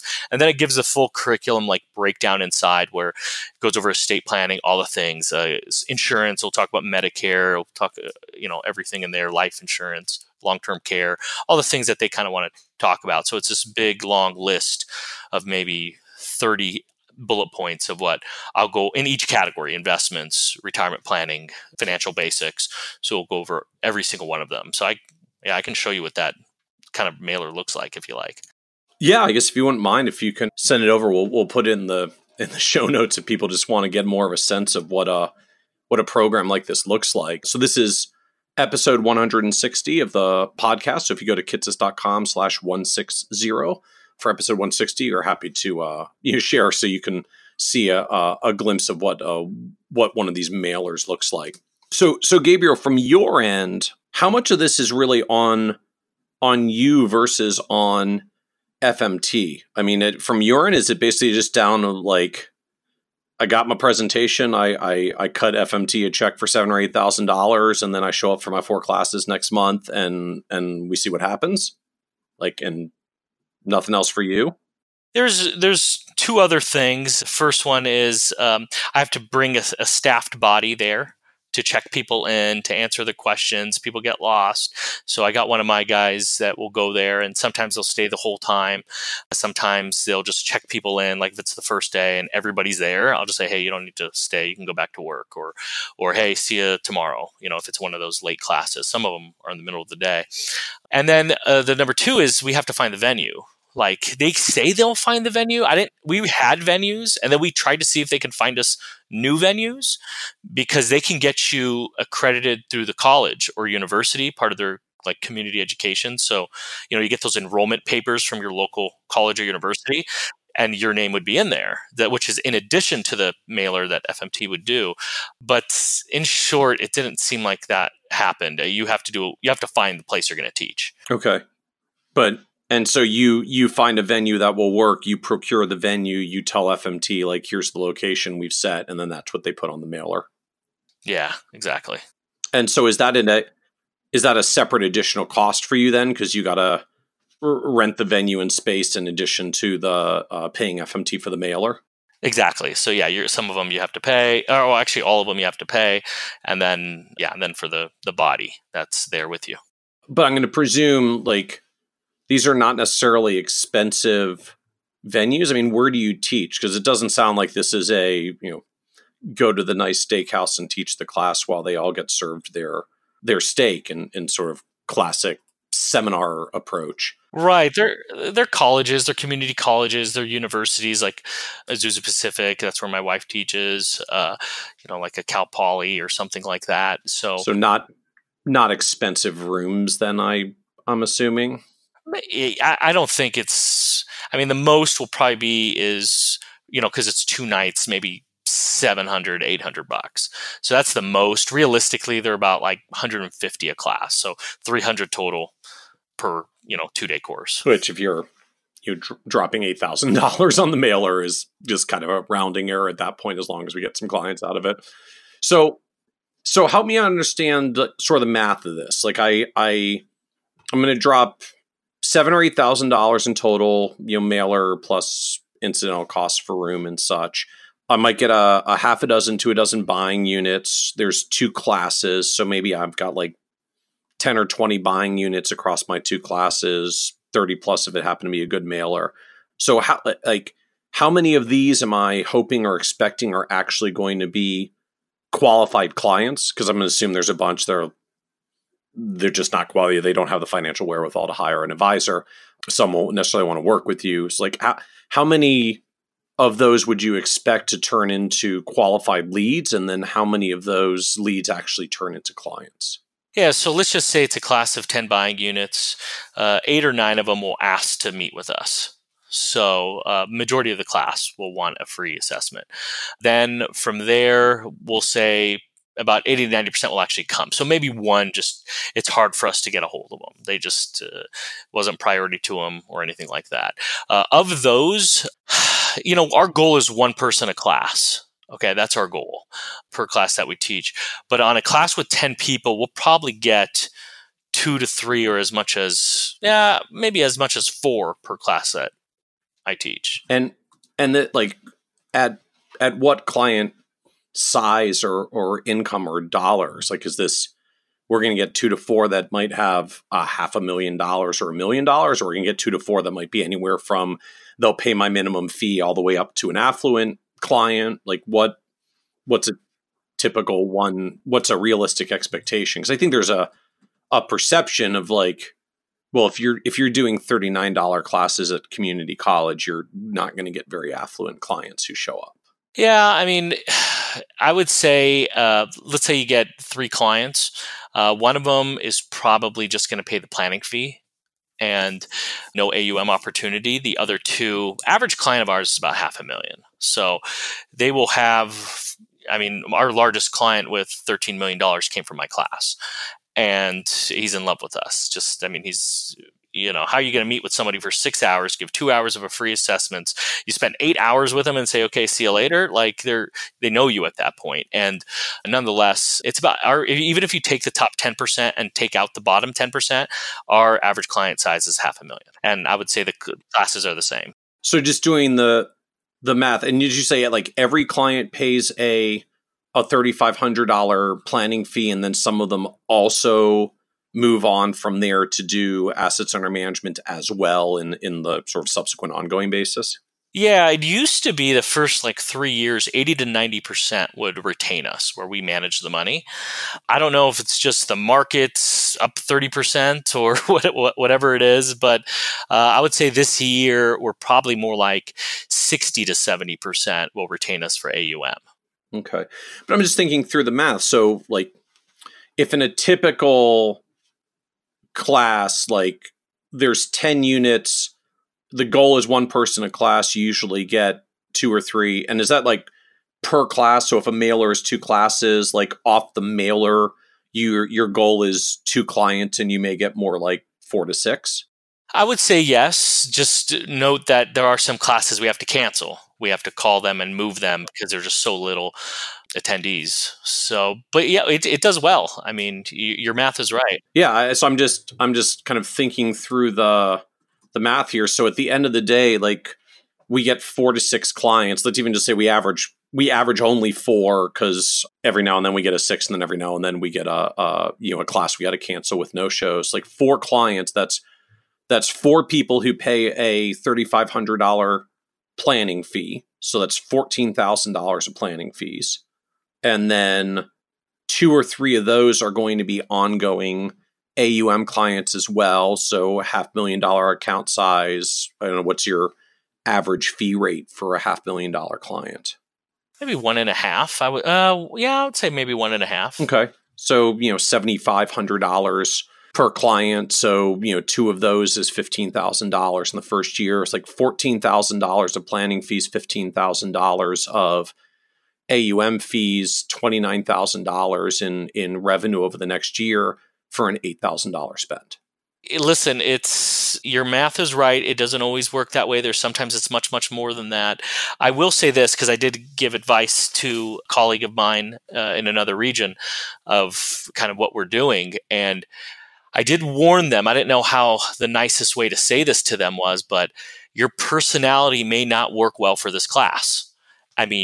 And so I can't express the amount of high energy. The hardest thing is to go to sleep after I teach a 6:30 to 9:30 class. I get home at maybe 10:15, and I'm wound up.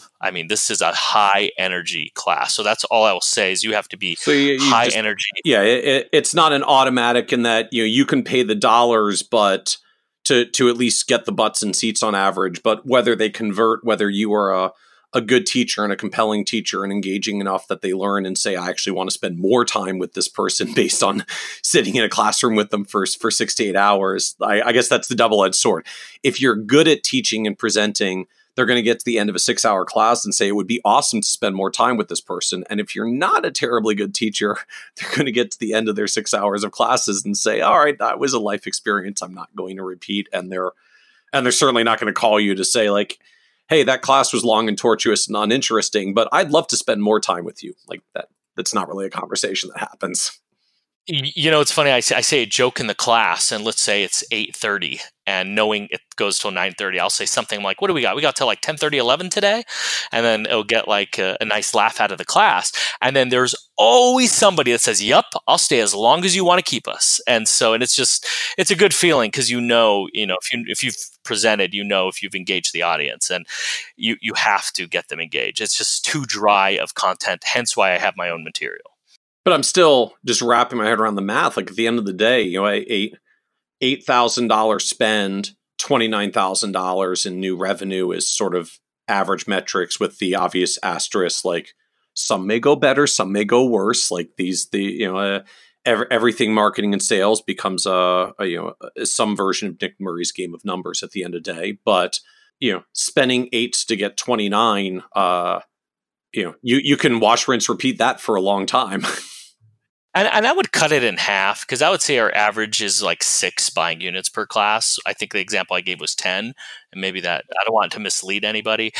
So I would say about 6, and that's not including canceling some classes and moving people around. So if you actually look per mailer, we could do simple math and just say 5, and which would cut the 28 down to 14. But still, so in my brain, everything is numbers, right? Where I think we're just trained to be number-oriented people with our profession. In my brain, I feel like I've done the math where I'm like, okay, we can get to $1 billion. I just need to spend $1.4 million and have the body, the manpower to do it. And so that's so now I just need to find $1.4 million and the body to do it, and we can get to $1 billion. But I mean, realistically, it is a numbers game. And I guess that's part of why, this is why you spend a bunch of money on marketing. When you're spending $30K a month, 300,000+ a year just off of the cash flow of the business as it grows, how do you get $1.4 million of money spent on marketing? Just keep doing what you're doing for another 4 or 5 years of letting the math compound.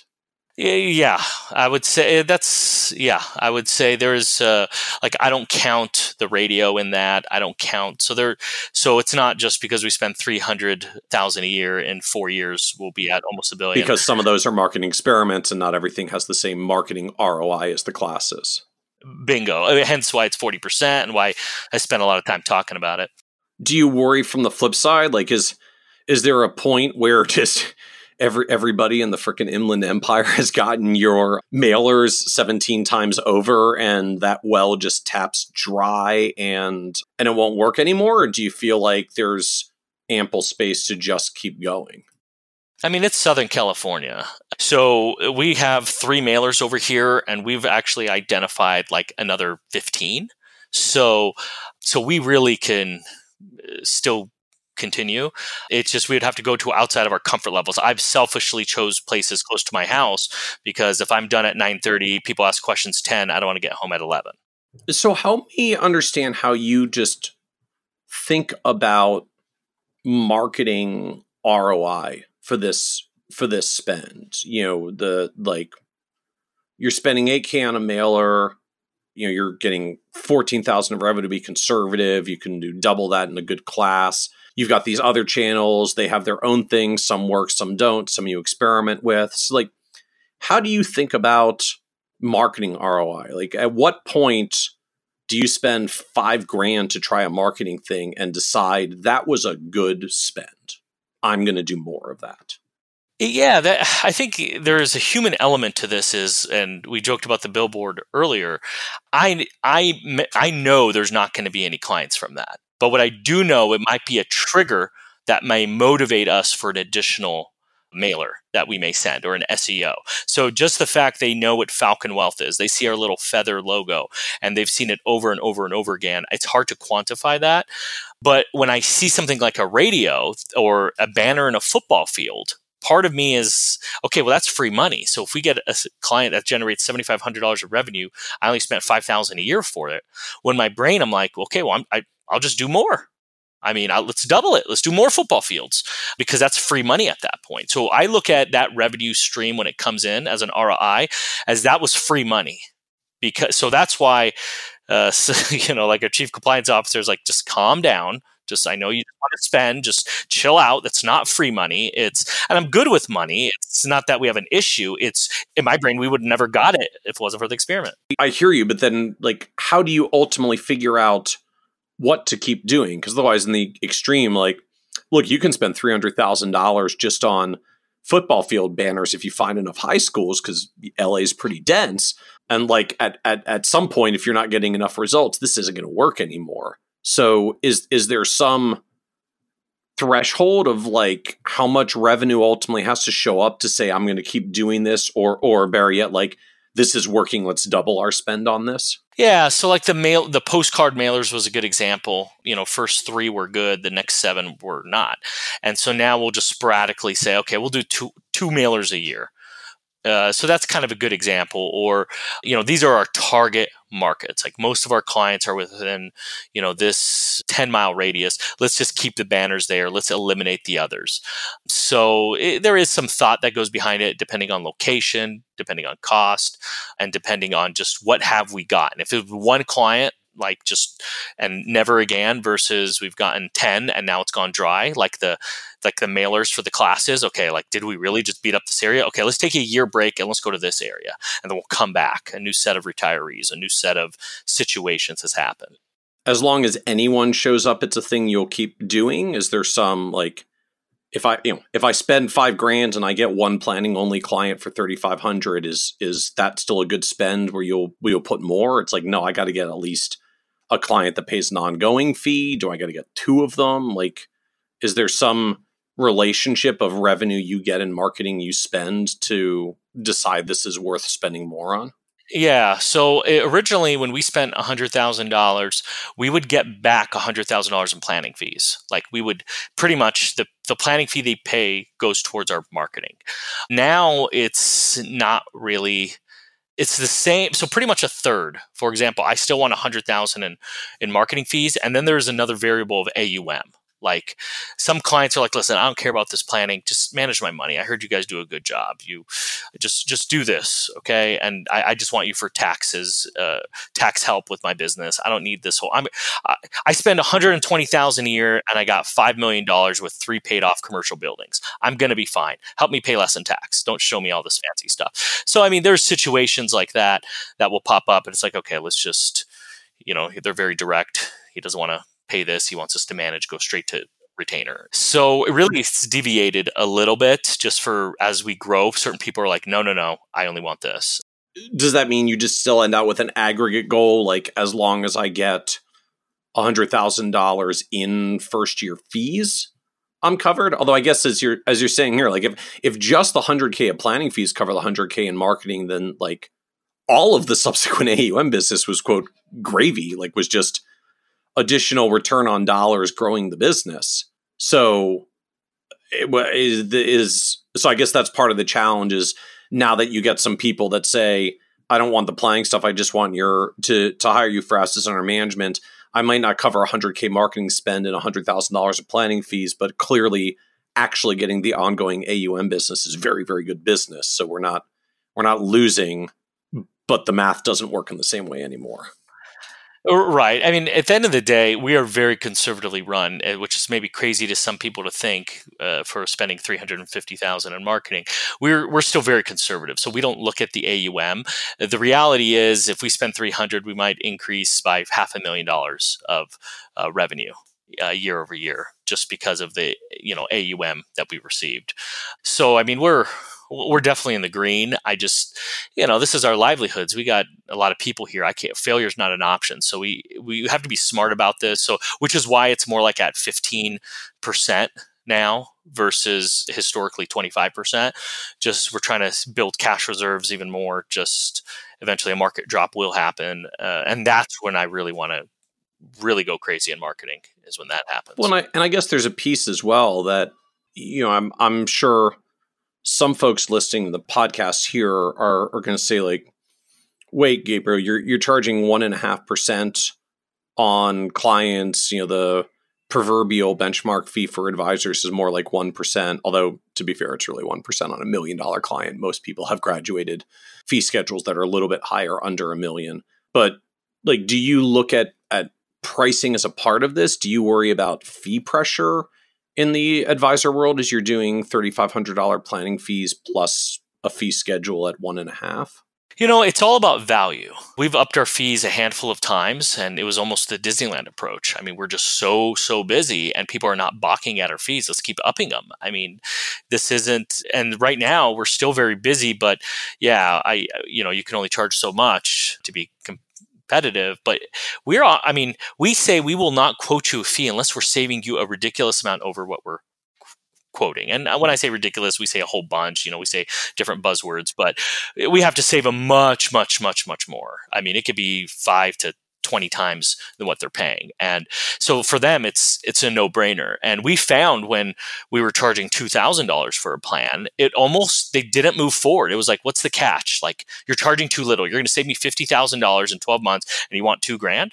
And it's going to be then after that, $30,000 a year ongoing. And you're want a one-time $2,000 fee? Like, it just didn't register. Like, why are you charging so little?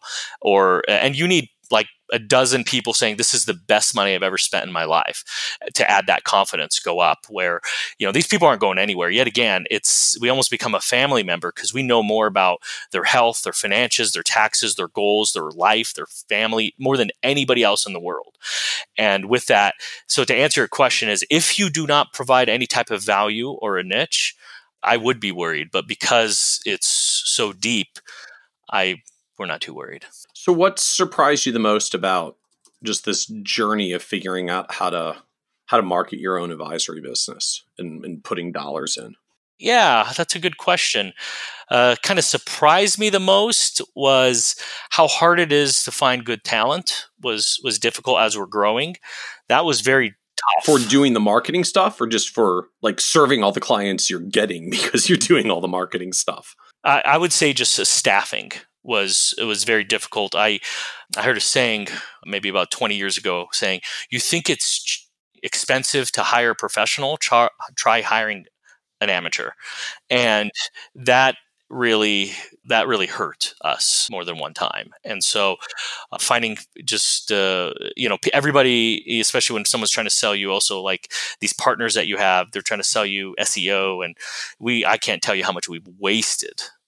Just blown money away for just not working. And so on the marketing channel, when you're just going to try everything, somebody promising the world, it doesn't always work. I mean, there was a time somebody fired themselves. They were like embarrassed at themselves. Somebody I met at a TD Ameritrade conference, I met one of their business consultants. They like, sorry, this just isn't a good fit. I don't know what's happening, why we can't get you any leads. Out of curiosity, what was the worst marketing mistake or bad spend you've had? We tried to, it wasn't marketing. It was a portfolio management software that also I met at a conference. As we were scaling and not just doing iRebal and TD, we had more at Schwab. We needed our own, and at the complexity of our investment, we do a lot of asset location type. So we spent probably just wasted $20,000, just a complete waste. It was what I thought was going to be a 1 to 2 month onboarding process, was over a year onboarding process, and it was very bad. So that one just kind of sticks out because we really needed it at that point. And like, was that an aborted project, or you are on the system now? It just took way longer to develop and get. Oh no, we aborted it because he wanted more payment. He's like, hey, listen, I've been losing money. These people are working on the back end, so that's not my problem. I mean, it was unfortunately, it was hey, you lost and I lost. I lost 20. You lost. I know he showed me his spreadsheet of how much he's spent. We both are losers here. Was this just a bad migration? It was. I honestly don't know why it was so bad. This person works with TD and Schwab. I mean, he goes to their conferences. I mean, I don't know why it was so bad. I really don't know. I really don't know what it was, but we had to abort it. We're with Morningstar right now. That's working out really well. TRX or Workstation. I don't know what they fully call it, but we're there. Hires were, we thought we would hire people out of college, and maybe it was too much, maybe too arrogant, thinking I could train anybody to do this. This stuff is easy. In my brain, it's easy because you've been doing it for your whole career. Yeah. So that was rough. So yet again, the hires were tough. Hiring people just because they have a CFP doesn't mean you can do the role. That's also was a tough learning lesson. What about on the pure marketing side of worst spend you were really excited about that didn't work out? I would probably say we tried a new area, new location, and we probably spent $20,000 in mailers to that new area. This is when we were doing it in-house. And it was an absolute flop. It was an absolute disaster. We got one person that was an attendee that really didn't work. That one was rough. And then we had our printer. Something happened in the printer where the printer printed the last week's class on the mailer that was already complete. And that was a whole, he kind of apologized and kind of comped it, but that wasn't cheap. That's like a $5,000 mistake. And, so that was so we had to implement a new process. It was kind of his fault, kind of our fault, but at the end of the day, it's our fault. We have to have better processes in place to dot the I's, cross the T's. So that was that yet again. Majority of our growth came from when we did it in-house. Then we kind of went more towards FMT later. So what was the low point for you on this journey of building the firm over the past 5 years? Making the decision to go on the own was tough. I was in I wanted to leave my firm that I was at, deciding if I should work for someone or do it on my own. Really just being so unhappy of where I was at, and looking at my finances, looking at my situation. My wife was 5 months pregnant with our first child. That was tough because everybody was saying I should do it. Just do it. My in-laws are kind of entrepreneurs, and my side of the family, a bunch of engineers and conservative people. Don't do it. And the patriarch of the family is just like, don't do it. You can get a good job. You can do well. Just go somewhere else. Do something secure. And that part was tough. My mother-in-law said something that I will remember forever. And this was what actually was probably what do they call it? The horse that broke the camel's back. She says, so she was pushing for me to go independent. Granted, I had virtually nothing. I had no AUM, nothing. I had maybe 8 clients with $5 million that I'm like, you know what, we're becoming friends at this point. They would start it with. So nothing. And my wife was, she was getting her PhD. She had a stipend of $32,000 a year. Nothing we had. And so outside of some savings, and she goes, I believe in your success. She's very religious. She goes, I believe in your success, just like how I believe in God. And it was God, how can you not? It was like this. And it was like this silence. I guess the upshot, at least, is it's a lot better than going to your in-laws and needing to explain why you're going to leave their 5 months pregnant wife at home a lot because you're going to build a business from scratch that's going to chew up a whole bunch of your time. They're on board. So if y'all will give extra babysitting time, I'll go do this business. Yeah, that part was tough because I was scared, but I wasn't. I was scared because it was weird. I didn't doubt the success. I just was scared to death of how much headache and heartache it's going to give, how much work I'm going to have to give. I'm like, man, I'm not really going to see my daughter. That was more what was going through my head. Do I want to sacrifice this? And, having that conversation with my wife, hey, listen, hun, we're going to do well, very, very well. But there's going to be so much. You can't say, hey, you're picking up this phone again. Oh, you're on your phone all the time. Oh, you're not home. Oh, you didn't help with the kids. That can't be. I can never hear that, or it's going to mess with me. That's the part for me when I said low point. I knew I should go on my own. I just really didn't want to. And in hindsight, I don't know. I probably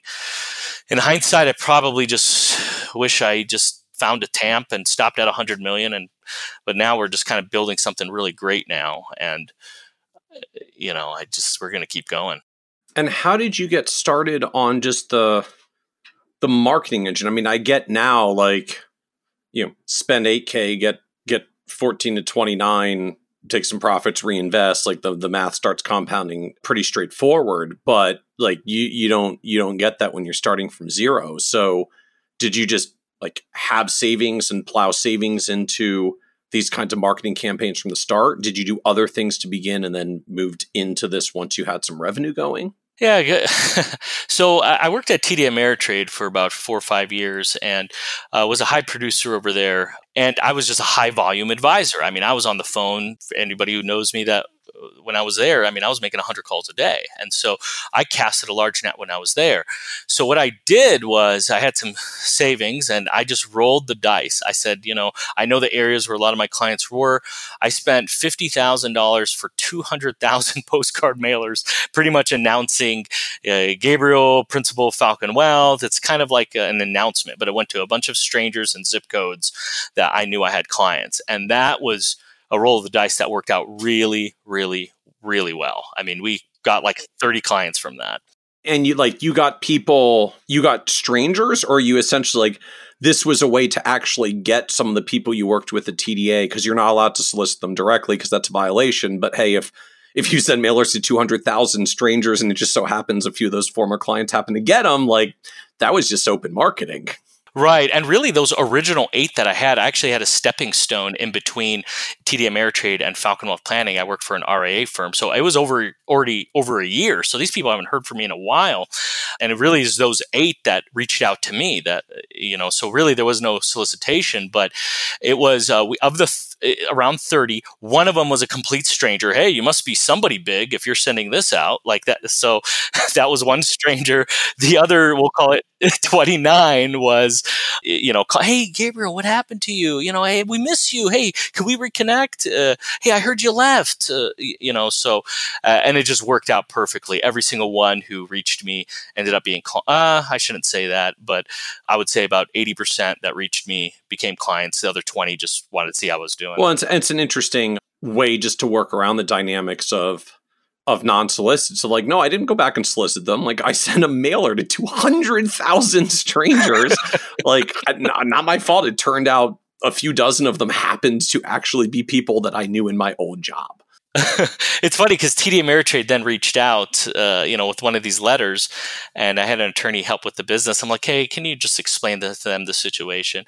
And he said when they were on the phone, or maybe it was an email correspondence, he said there was a point in time where they were just kind of laughing at the situation. Just, wow, can't believe you did that. Wow, okay. Well, he's like, hey, I got proof. I attached it. Look at Exhibit B.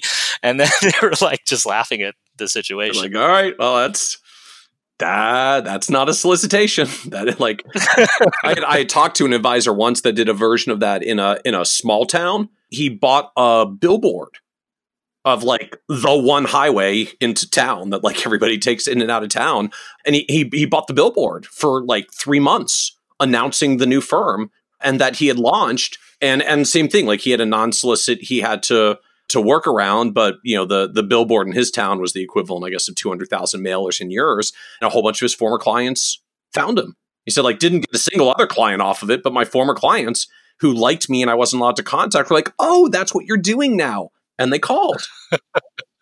That's such a great idea. And it wasn't a solicitation because it was literally an open billboard.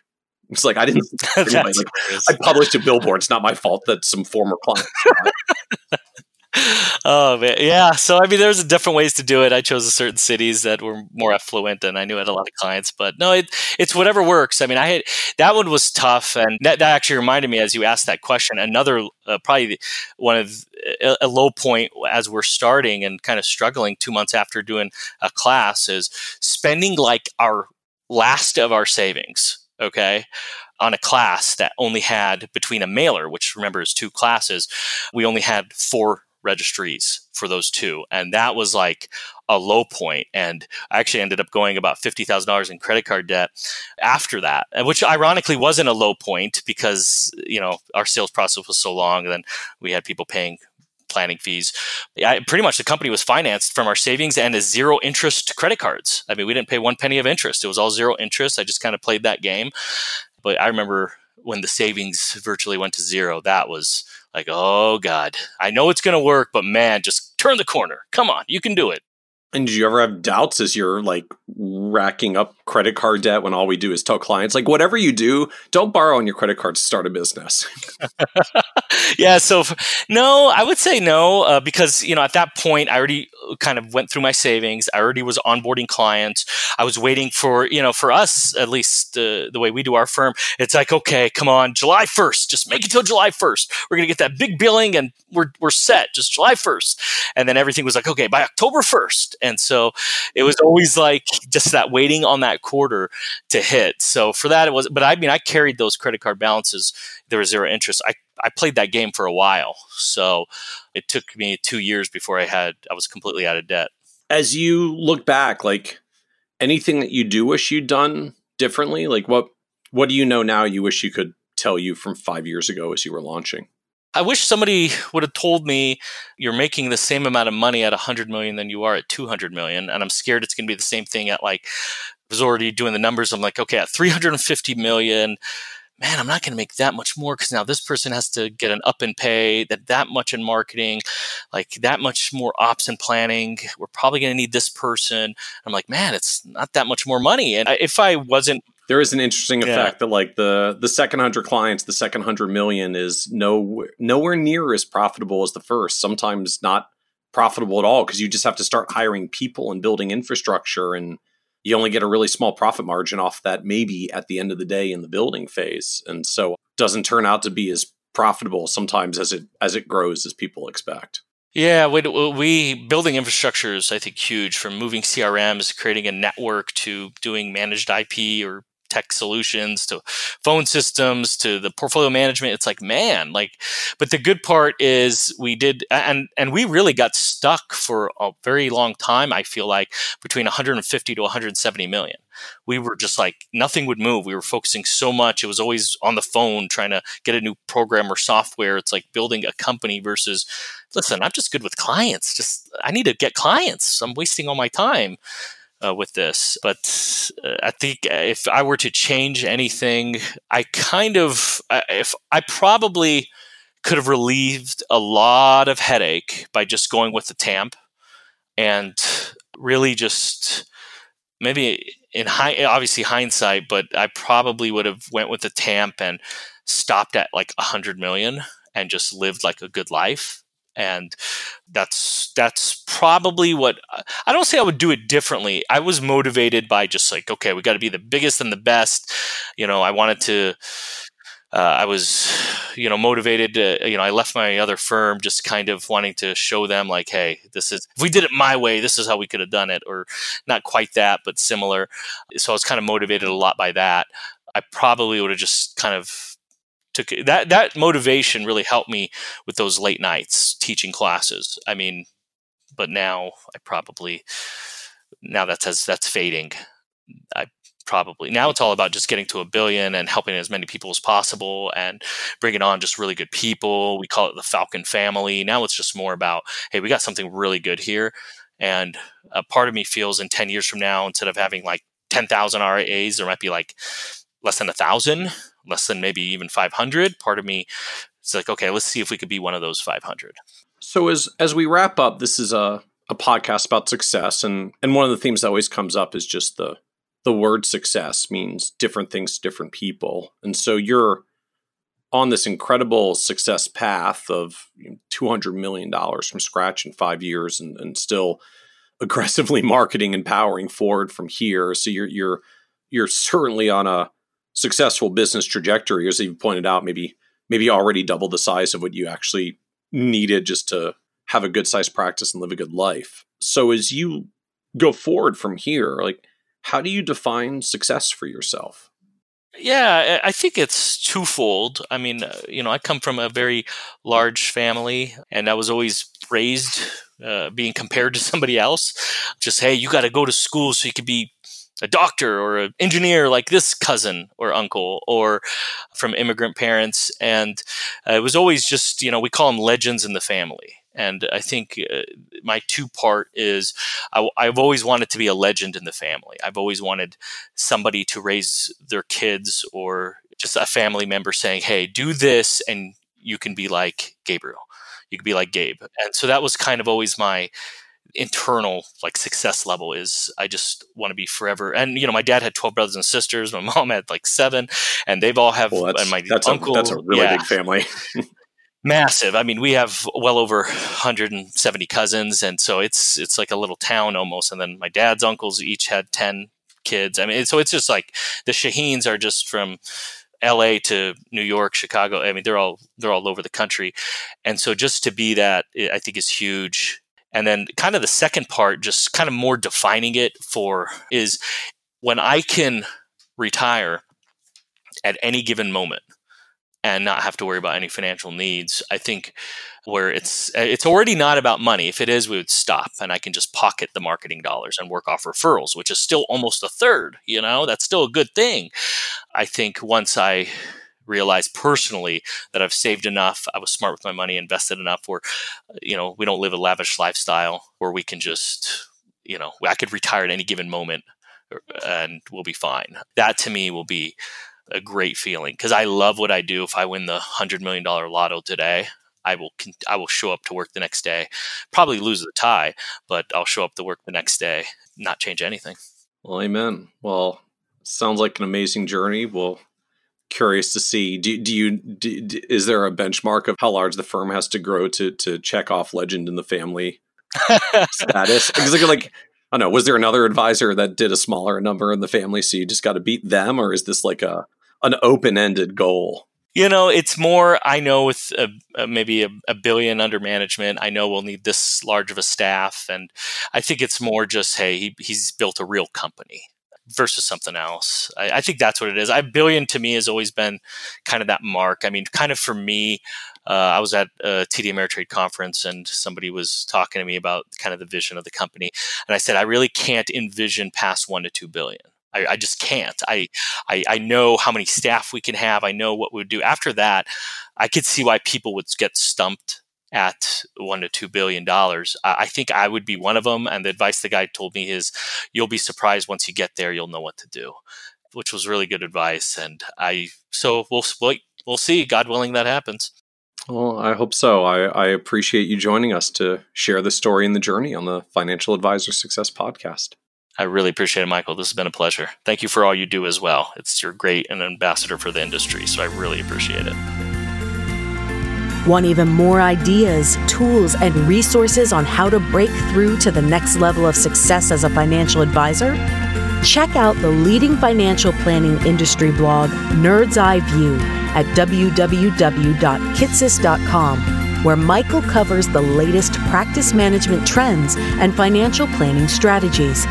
And by joining the members section, you can earn IMCA and CFP continuing education credits, along with exclusive member content. Get it all now at www.kitces.com.